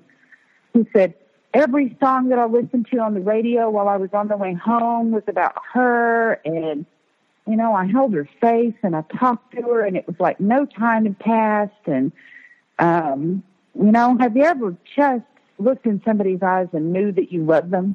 She was the new you. And he was telling this to me about her. And I am in shock at this point. I know I had to be white because I was just, I had this, I was so stunned I couldn't say anything while he's telling me all this stuff.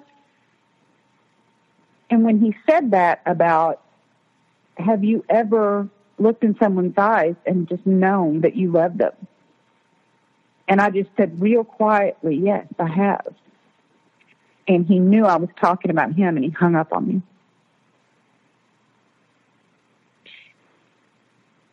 Okay, what the fuck do I do with that shit? I was like, what? You know, I mean, it was just, I just sat there for a while, and I was like. How long did you stick around after that? Another year and a half. Okay. Yeah, it was. But there was a time period during that month, you know, it was only a month that she was around. And I'm not so sure she didn't remember, hey, you know, he hadn't changed much. So, you know, but there was extenuating circumstances on her end, supposedly. I don't know. All I got was his side of the story, so I can't say. So now you're like supply number 3. Well, no. At this point, I'm still supply number 2 because the ex-girlfriend, and apparently she was still around, but I didn't know. So you stuck around for a year and a half longer, and then what was the last event again? Oh, it wasn't the last offense, but he lied to me about having cancer. Then the cancer. So explain the cancer. He was too chicken shit. Basically what it boils down to, and this is another whole chapter in my book, you know, he would go through these periods of, he would be extremely drunk, and he would come over to my apartment in Austin, and he would emotionally beat me down. There was only once he was physical, and the only way he was physical was he was pouring cold water over me over and over again at night. And it was always when he was drunk that he was the worst. He was always emotionally abusive, but when he was drunk, it was way off the charts. And he would do that, and then the next weekend he would be at my place, and he would be playing me songs, and, you know, playing our songs, the ones that were ours. And then, you know, we would do our thing, and he would spend the night, and then he'd leave the next day, and then I wouldn't hear from him. You know, it was just very much up and down, this roller coaster of suck in, pull out, suck in, pull out. So, you know, and it sounded sexual, but I didn't mean it to. But that's that's kind of what it was. So, you know, I'm just like, what? You know, how do I do this? So it was just before he had told me already that he wasn't in love with me. But then he would set me back in with sweet love songs. And, you know, I would think, oh, well, he's changing his mind. And I'd tell him, you know, if you're not interested in me, if you're not in love with me, then don't send me the songs. And he would, you know, unless you want to take it to the next level, don't send me the songs. And he would send me the songs. So, you know, it was such a back and forth control thing for him. And so he comes in on this one weekend, and I hadn't told him yet that I had already decided to come back to Dallas, because this is where my son's father is, and it was wearing me out driving back and forth to bring him up here to see him. I was trying to do the right thing by him as well. And I just wanted to come back up here because at this point it had gotten so bad with him and so abusive with him and so stupid with him that I was just like, I have got to move. There's nothing here. There's nothing in this town for me. I didn't know anybody down there. There was no family down there for me. He was the only one. We hadn't even talked about the babysitter dying. Woo. He comes in, he plays all these songs and stuff. Now, you got to understand, this entire time, he's not necessarily telling me about other women. And I'm not dating anybody. I'm too busy with my son and being a single mom, and I still want a chance with him. You know, we talked about it off and on and all this stuff. And the whole time he keeps telling me, you know, when he reaches out for me, well, I guess I'm just going to die alone. I'm just going to die alone. And, you know, I'm just going to die alone. And I'm like, you're not alone. I'm right here. You know, I mean, it was like this, he was in this alcoholic cycle, and it was bad. And so he comes over, he spends the night. We, you know, listen to songs. We've got our music going while we're making love. It's the next day. It's, you know, he's sending me songs at work, and he calls me at work at like 4:30. And he says, Jules, I need to tell you something. And I said, what? And he said, that trip that I took to the Houston area, when I sent you those pictures of me at his grandparents' graves, he rides a motorcycle. And I said, yeah. And he said, that wasn't a pleasure trip. I was going to MD Anderson. I have testicular cancer. They're going to take one of my balls in 2 weeks.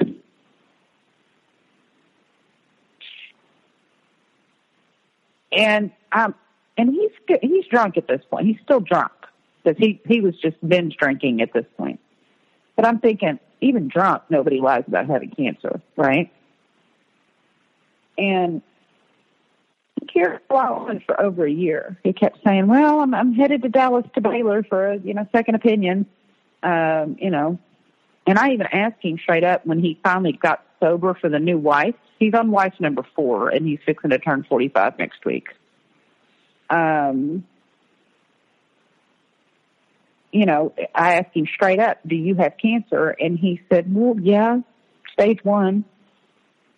And he was sober as a judge when he told me that. There was he was already trying to get sober for the new wife. So anybody that can lie about having cancer has bigger issues than I need in my life. And that was kind of the catalyst, you know. And then when he finally was calling me to make amends that he was lying to me about the new wife, he, who was about to be his new wife, he told me, he said, you know, and the reason I lied about cancer was because I was scared. I mean, it was always excuses with him. Like, he would apologize, but then but it was in a way where it was making an excuse for it. I was scared. I was scared of losing you. I was scared of, you know, whatever. I was scared.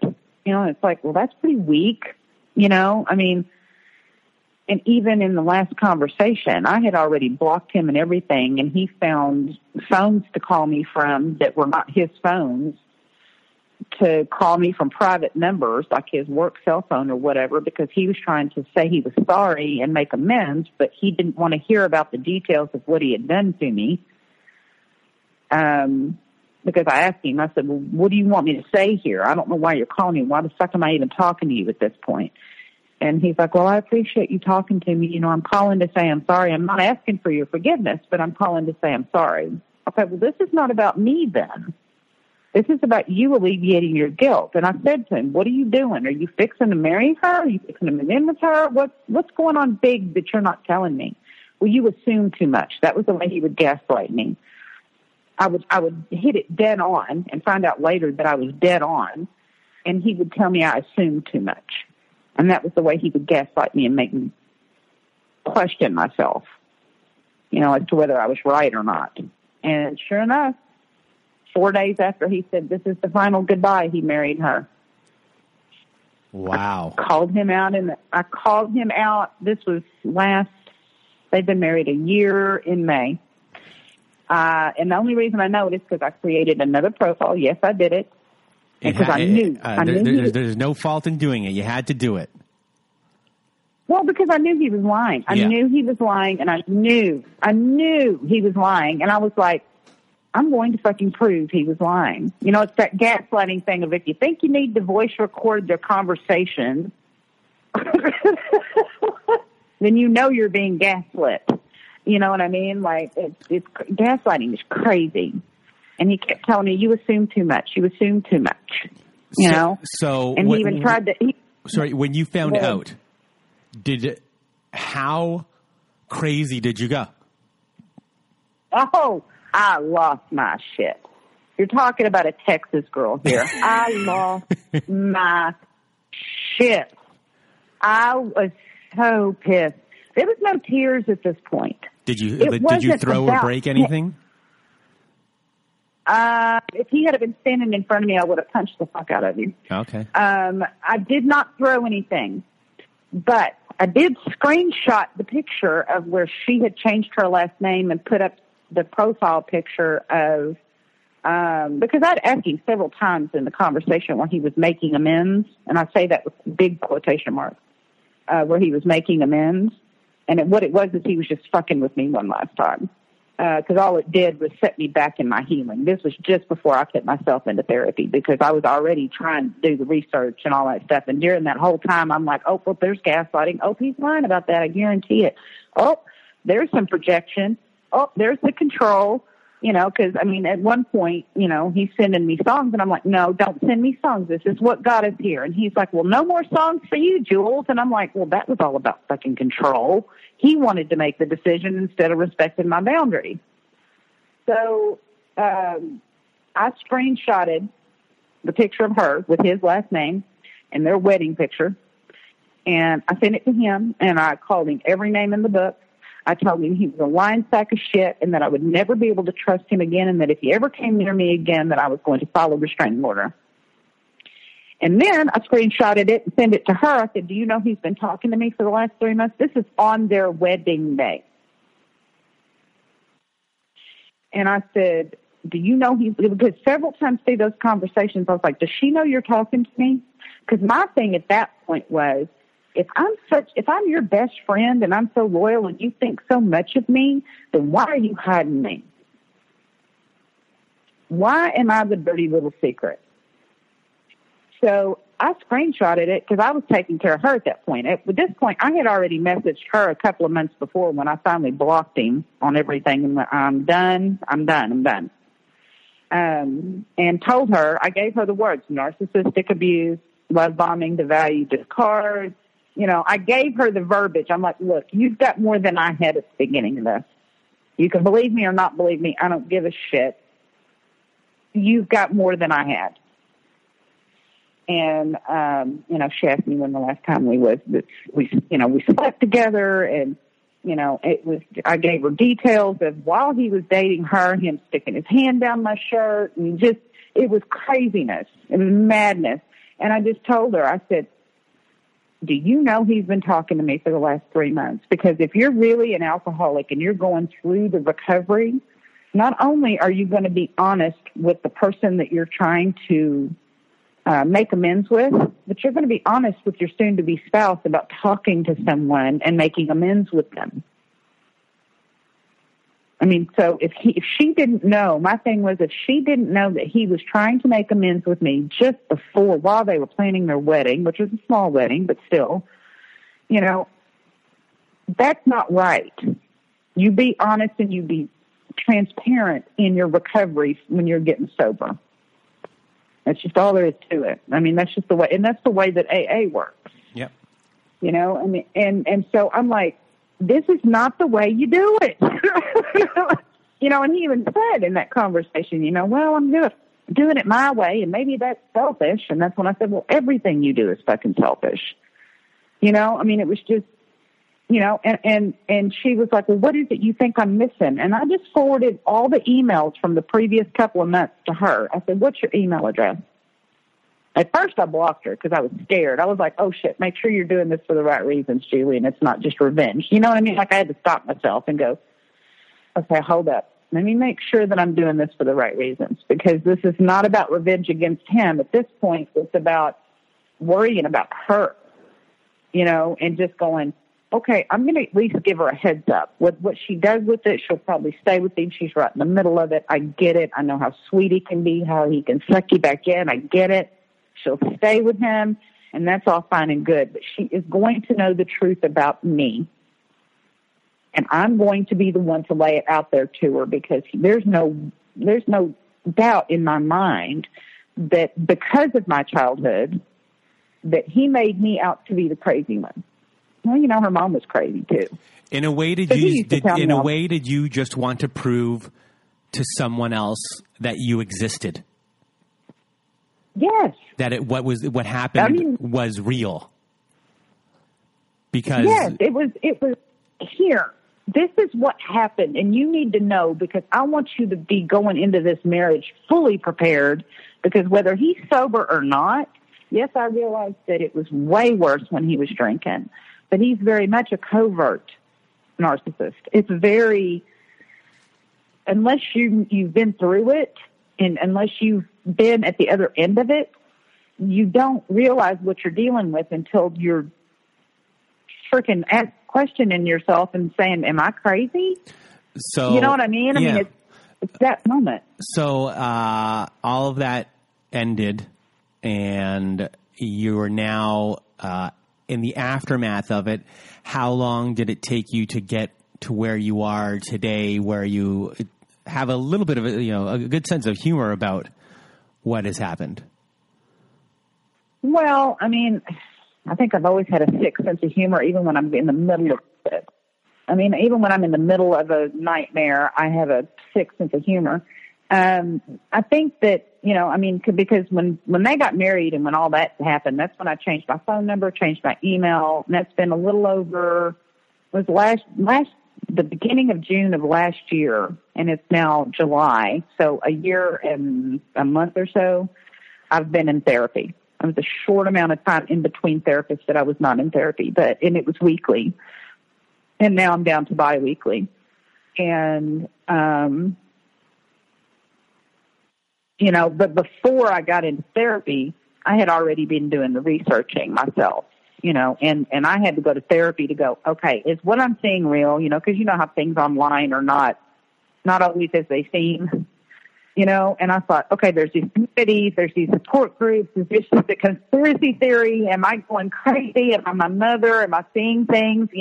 I needed that validation from someone outside of myself when I laid the situation out there to go, okay, you're not crazy. You were most likely dealing with somebody with a personality disorder. And that's exactly what I got when I got into therapy. I'm like, okay, I need to know if I'm crazy. If I am, what do I need to do to fix it? Because I'm not that person that's going to say, oh, it's everybody else. And if I'm not, then am I really dealing with somebody that probably has a personality disorder? Are these personality disorders really this destructive that it would cause this kind of damage? The CPTSD, the panic attacks. I already had anxiety and depression, so it didn't help that any. It set my anxiety over the edge. And then the CPTSD kicked in. Isolating myself. I have a really hard time letting new people in. Panic attacks, hypervigilance, definitely jumpy with certain sounds and definitely songs.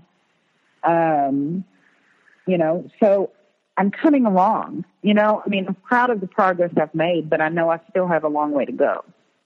And the one thing that at the beginning that would, especially like 6 months in, that it would piss me off. It's like, okay, so I've put this person out of my life. Why the fuck am I not over this yet?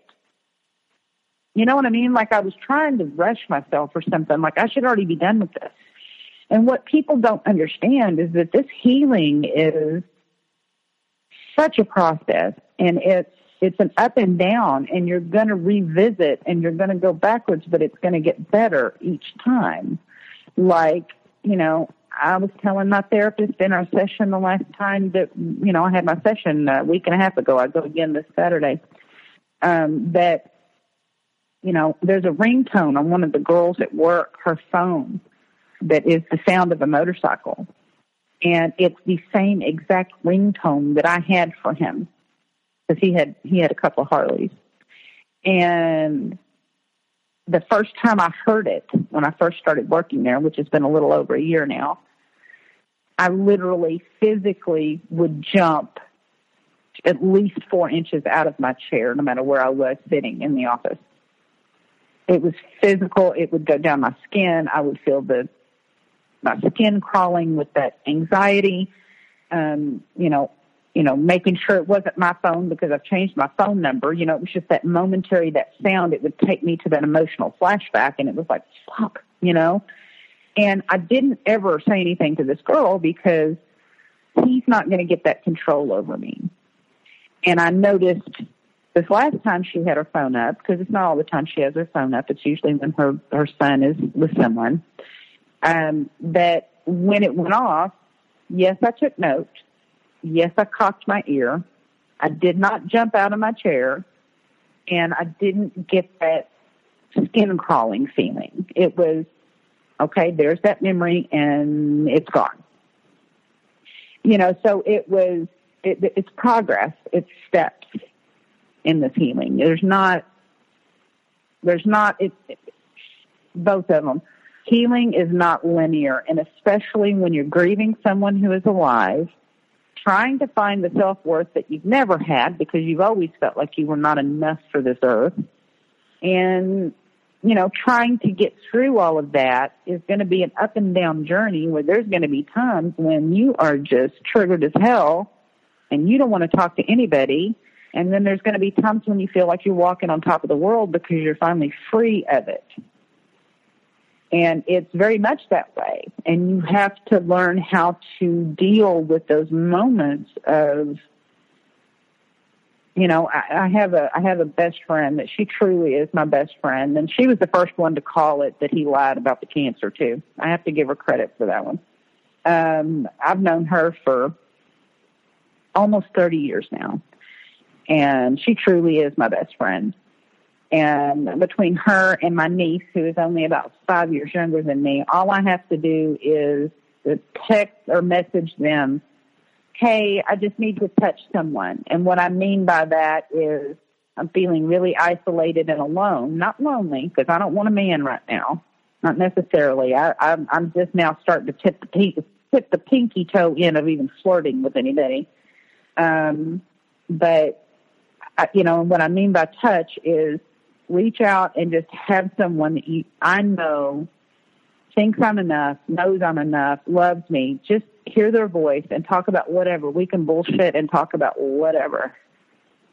And just to have that human interaction in that moment. And they are there for me without fail. And that is what a true friend is. That's what a friend is. It's somebody that I'm there for them. And when I reach, they are right there for me. It might take them 30 minutes to get to a place where they can talk, but they'll call and they'll tell me about their shitty day or their, what's going on with them or their family or their side or whatever. And that pulls me out of that being alone kind of thing, because my little tight circle is really tight now. And if I let you in, you better feel really fucking special. So you isolated yourself in a way, just like you're not going out, you're staying inside, you're keeping like a drama-free kind of life. Oh yeah, I don't even want to go in the grocery store. Are you kidding me? Walmart delivery rocks. For real. Yes, I make myself, it wasn't too long ago that, me and the one sister that I talk to, I have two sisters and a brother. The one sister that I do talk to occasionally, which is not often, but I do, it was her husband's birthday, and he'd always wanted to see ZZ Top. So me, my best friend, her, and him went to the ZZ Top concert. I had a great time. I'm also a single mom, and I have a real hard time with the self-care thing with that, not feeling guilty for doing something for myself. And I'm trying to get better at that, of taking care of myself once in a while and allowing myself a night out, or, even when he's gone, a lot of the times, I'm at home doing stuff, getting ready for the next week or whatever, and I'm trying really hard, because that is not who I was in my 20s. I was very outgoing. I was the one that said, hey, come on, let's go do this. I was the spontaneous one. And so I'm trying to get back a little bit more to that, but on a 50-year-old level, a little bit more mature than I was in my 20s, because I was not very mature in my 20s. So, I'm trying to get back there, and I'm trying to slowly, but I'm really taking my time, because there's been a couple of times that, guys have messaged me in Facebook and, dude, we don't want a picture of it if we have not seen it in person. It's that kind of cutting that, trying to go, all right, that's a big red flag, leave me alone. You know what I mean? Yeah. Like, the guy that messaged me and wanted to, fly me and my son to Colorado, we'd never met face to face. Okay, no, sir. No, that's not happening. So, I can identify the red flags pretty quickly. I'm just being very careful, because if I ever do let anybody into my life, they're gonna have to be patient with me. They're gonna have to. Well, it's good to hear that you're making progress. Slow is good. And, yeah. I really want to thank you today for sharing your story with me, and for the audience of all of our subscribers that listen to us, and the new people that listen to us. You've been through a lot, and you've made it to the other side, and you should, Yes. You've done work. You have a lot. You're still doing a lot of work, and you should be proud of yourself that you got here. Yes, and sir. you should, probably one of the bigger things you'll be working on is the shame. But as much as I can say, don't feel that way. It's going to take a while, and you'll get there. It just, a lot of people say, it takes time, but for the shame part and everything like that, it takes time. I've been where you are. I've been, once we get off the line here, we'll talk a little bit more. I've been where you are, so you're doing well, and you're going to get there. Well, thank you. And, I have to say that I do appreciate the fact that you took the podcast in a more serious way, because it's extremely important and relevant in this day. And there's so many of us out here. It's unreal. One of the biggest things that, I just about fell off my couch was the first time I was in a Facebook support group for narcissistic abuse survivors, and somebody posted in there, has anybody else that's narc lied about having cancer? Okay. Somebody else did it too. So it made me feel like I wasn't alone. And so that is my hope, is that my story and the other stories that you share will help others know that, okay, you are not alone in feeling this way, or you are not alone in your shame. You're not alone in your, feeling like you're not enough. You're not alone in your journey, because it is a long journey, and it is a hard journey, and it is eye-opening. And so what you do is also extremely important. And I'm proud of you. Thank you for stepping up to the plate and doing that, because it means a lot to us out here that are trying to get the word out. Well, thank you very much. And that's our show today. I'm not good at taking praise in any sort. So, but thank you very much. And for everyone out there, welcome. You're going to have to work on that. Everyone out there listening, have a great night. And that was my conversation with Jules. And wasn't Jules great?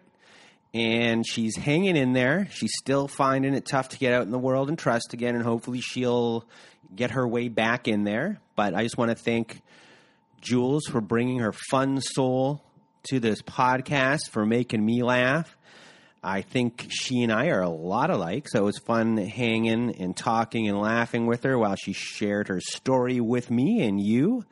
And I have a feeling I'm going to get a lot of emails about her, so send those in, because she had an infectious personality. I just think everyone is going to love her. So if you have something nice to say about Jules, send it to me, and then I'll send that right her way. Besides that, before I leave, I just want to remind everyone again about our fundraiser for Layla. You can go to narcissistapocalypse.com and go to the fundraiser section for that. You give as much as you want, give as little as you want. You know, we're just trying to make our community stronger. And part of it is by giving back to others who need trauma therapy. And we're starting off with Layla here. Also, we created a Facebook group, which is different from our Facebook page. This way, it's more interactive for everyone involved, and anyone can start a conversation on it. So it's not just me. So there's a Facebook group at facebook.com/groups/narcissist apocalypse. I will put that in the description of the show, so it's easier to read. Also, we have a subreddit, which is on reddit.com. If you don't know what that is, to discuss today's episode, you can go to reddit.com, look up the subreddit Narcissist Apocalypse, and it's a capital N on the narcissist and a capital A on the apocalypse. And lastly, we're almost done here. We're almost done. If you want to read a letter to your narcissist, we have a voicemail recorder on our website to record. Go to narcissistapocalypse.com. It's on the right side of the page. It's always there floating around. It's hard to miss. We're accumulating these letters for our Letters to a Narcissist episode volume 2, so keep on sending them in, and when we have enough of them, we'll have a show, and I'll bring Melissa back.